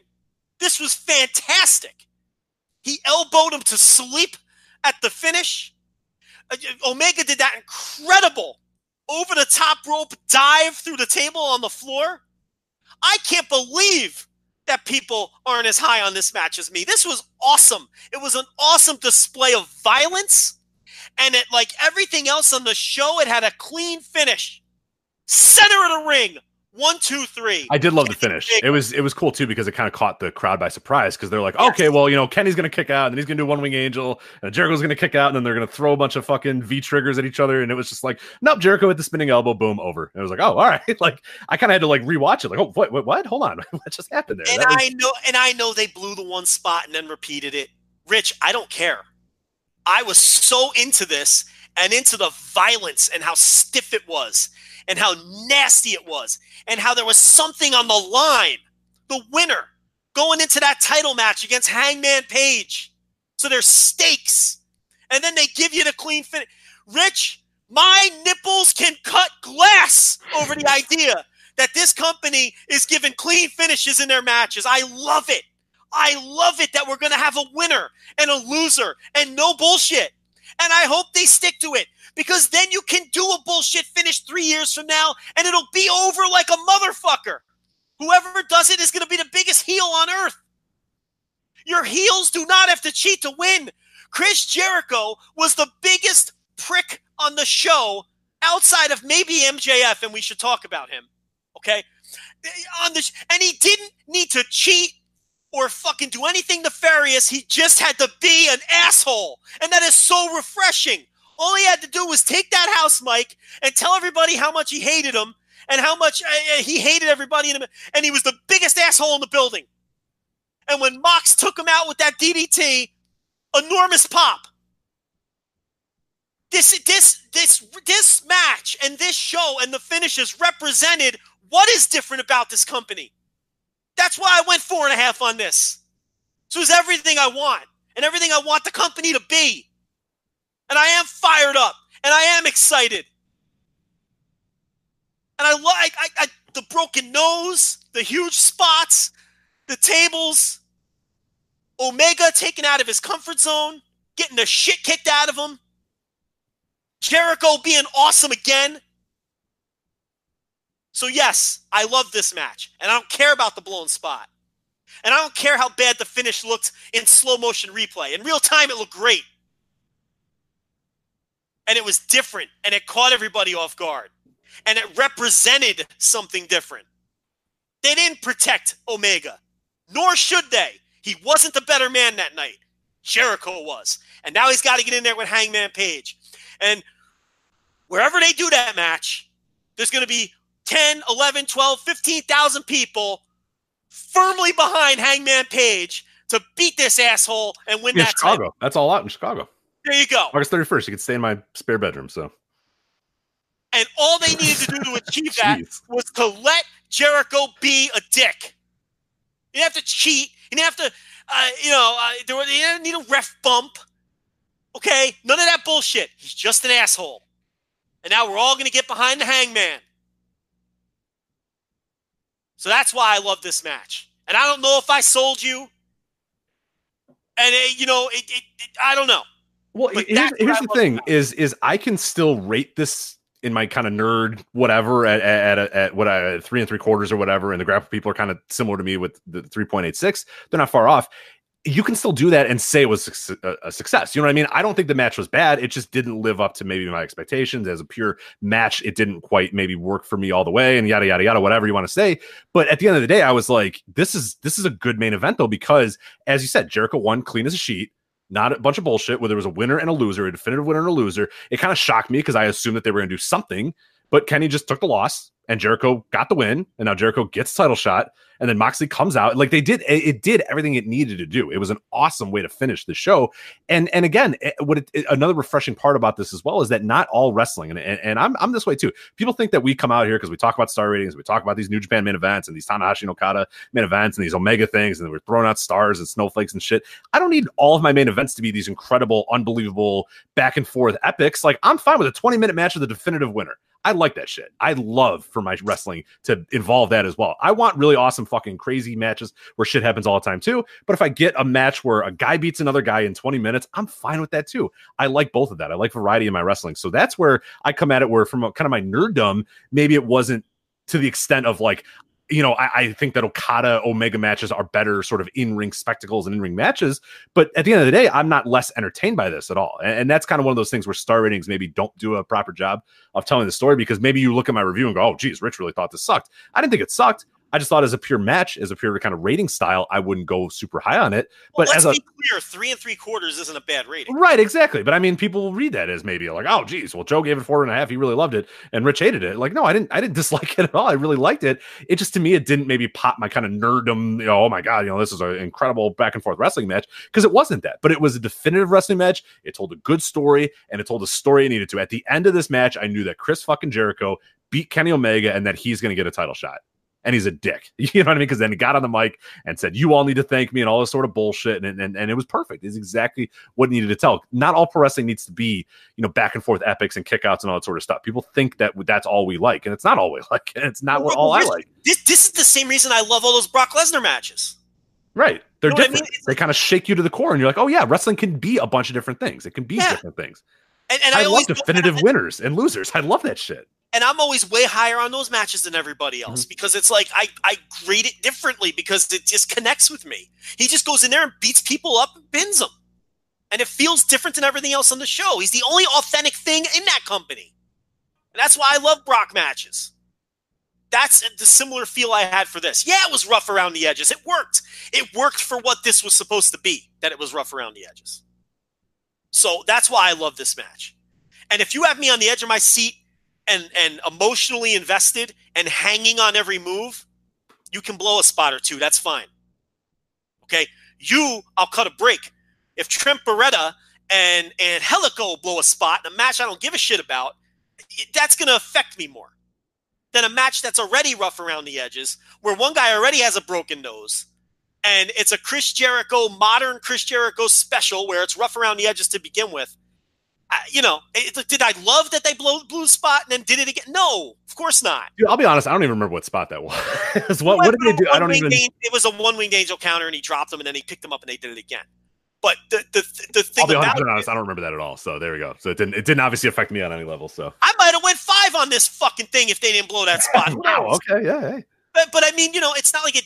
But it didn't like kill the match for me because I was so invested in it, and there were stakes, and they gave me a winner, and it worked for me, and it was violent and stiff and nasty, and I'm just repeating myself now. But that's why I loved it.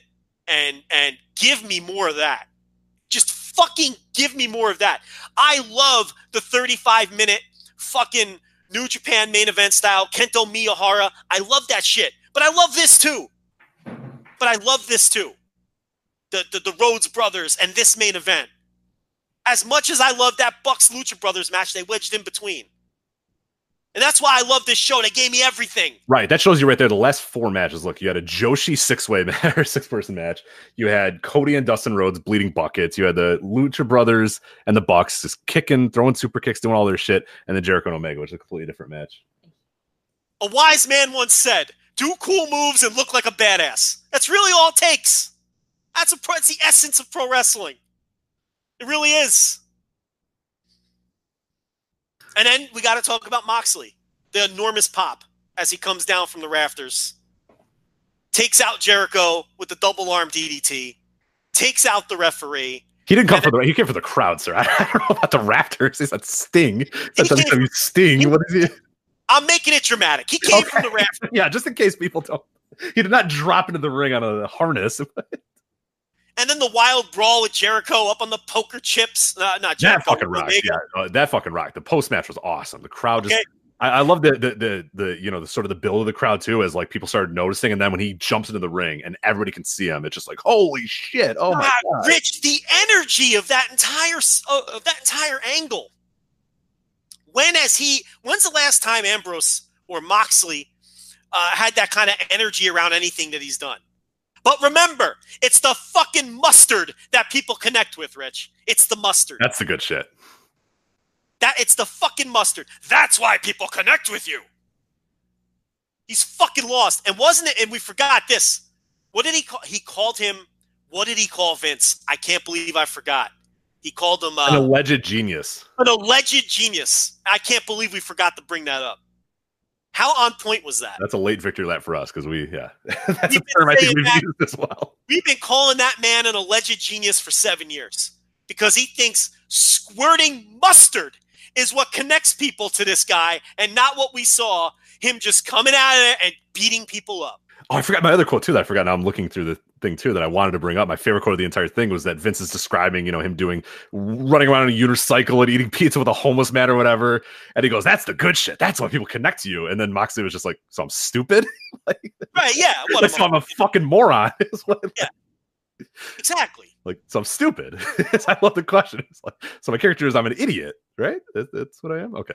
It's unbelievable. And then you see this, and it's just the sheer dichotomy of it all. He's just a fucking brawler. He's just a no nonsense brawler, and that's exactly what he said in the interview that he wanted to be. It's just a dude that comes out without sleeves. Maybe he doesn't have music, and he just fucking brawls. He just beats. He said he wants to do physical wrestling and just beat people up and get beaten up.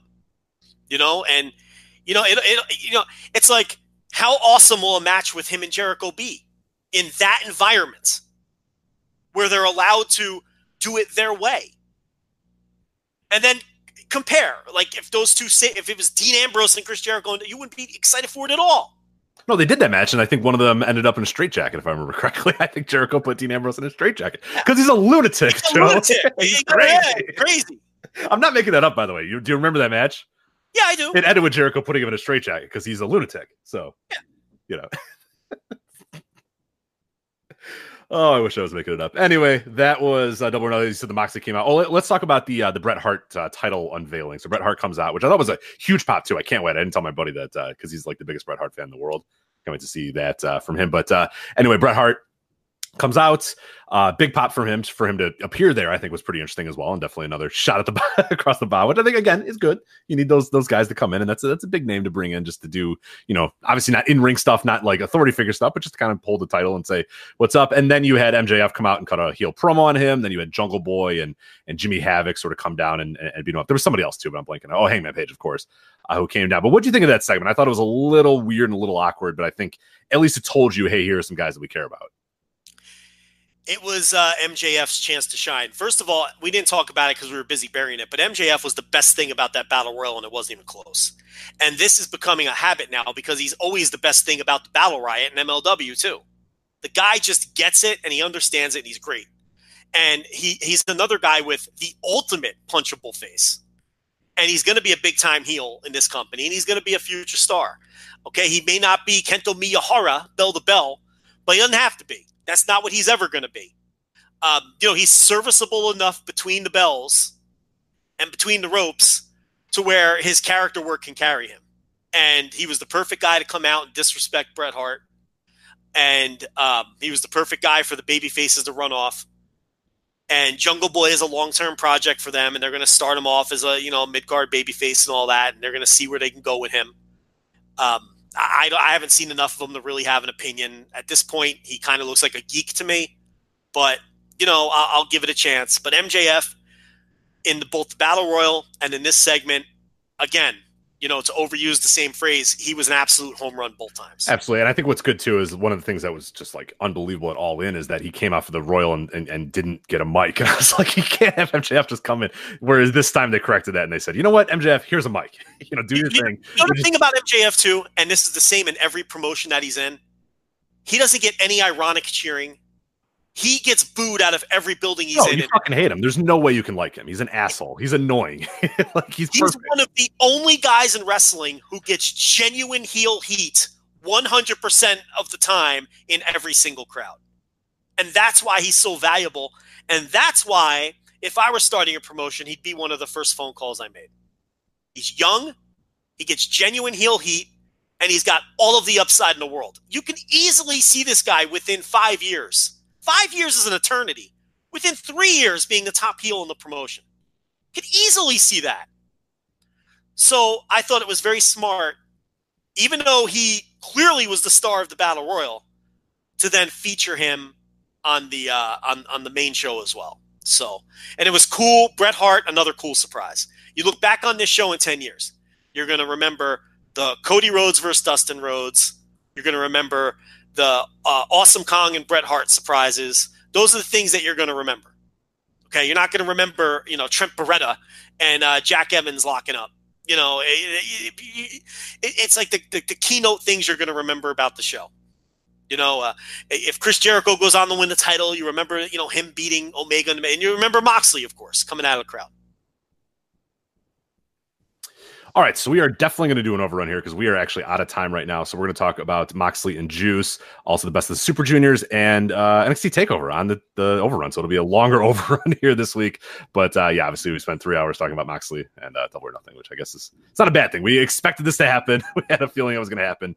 But If you are listening to this show on Saturday or later, that means you're listening to this show in June, which means it's the perfect time to subscribe to hear the overrun. It'll only cost you $2 and you'll be good for the entire month. So this is actually perfect timing if you're not a Patreon subscriber and you want to hear the rest of this show as we break down the Super Juniors and we preview NXT TakeOver. Because if you subscribe on June 1st, you get the full value of the $2 that it's going to cost you to listen to the overrun. Okay? And if you subscribe at the $5 level, you get the overrun and you get everything else we do. So it's actually perfect timing to jump in if you've been thinking about subscribing, if you want to hear the rest of this show. Absolutely. So voicesofwrestling.com/Patreon, patreon.com/voicesofwrestling to do that. We do want to thank sponsor for this week's episode, Grapple, Grappl is what you're going to want to do if you want to look up on the Android or Apple Store. We'll also be talking a little bit about Grapple ratings for our Best of the Super Juniors review as well. So if you want to learn a little bit more about Grapple and see kind of stuff about that, we will have that in the overrun as well. But I just want to mention, again, Grappl. Leave the E out if you're searching for it on the Apple Store or Apple App Store, or obviously the Android app market as well. But yeah, that's it for us. So we'll see you on the overrun. Again, voicesofwrestling.com/Patreon, patreon.com/voicesofwrestling. If you are listening to this show on the 31st, do not pay because you're going to get charged again the next day. We're not looking to rip anybody off. Just wait till the 1st and subscribe so you don't get double hit with the charge. There it is. Boom. Saving you guys money. There you go. Anyway, for Joe, I'm Rich. We'll see you on the overrun. Take care. Bye.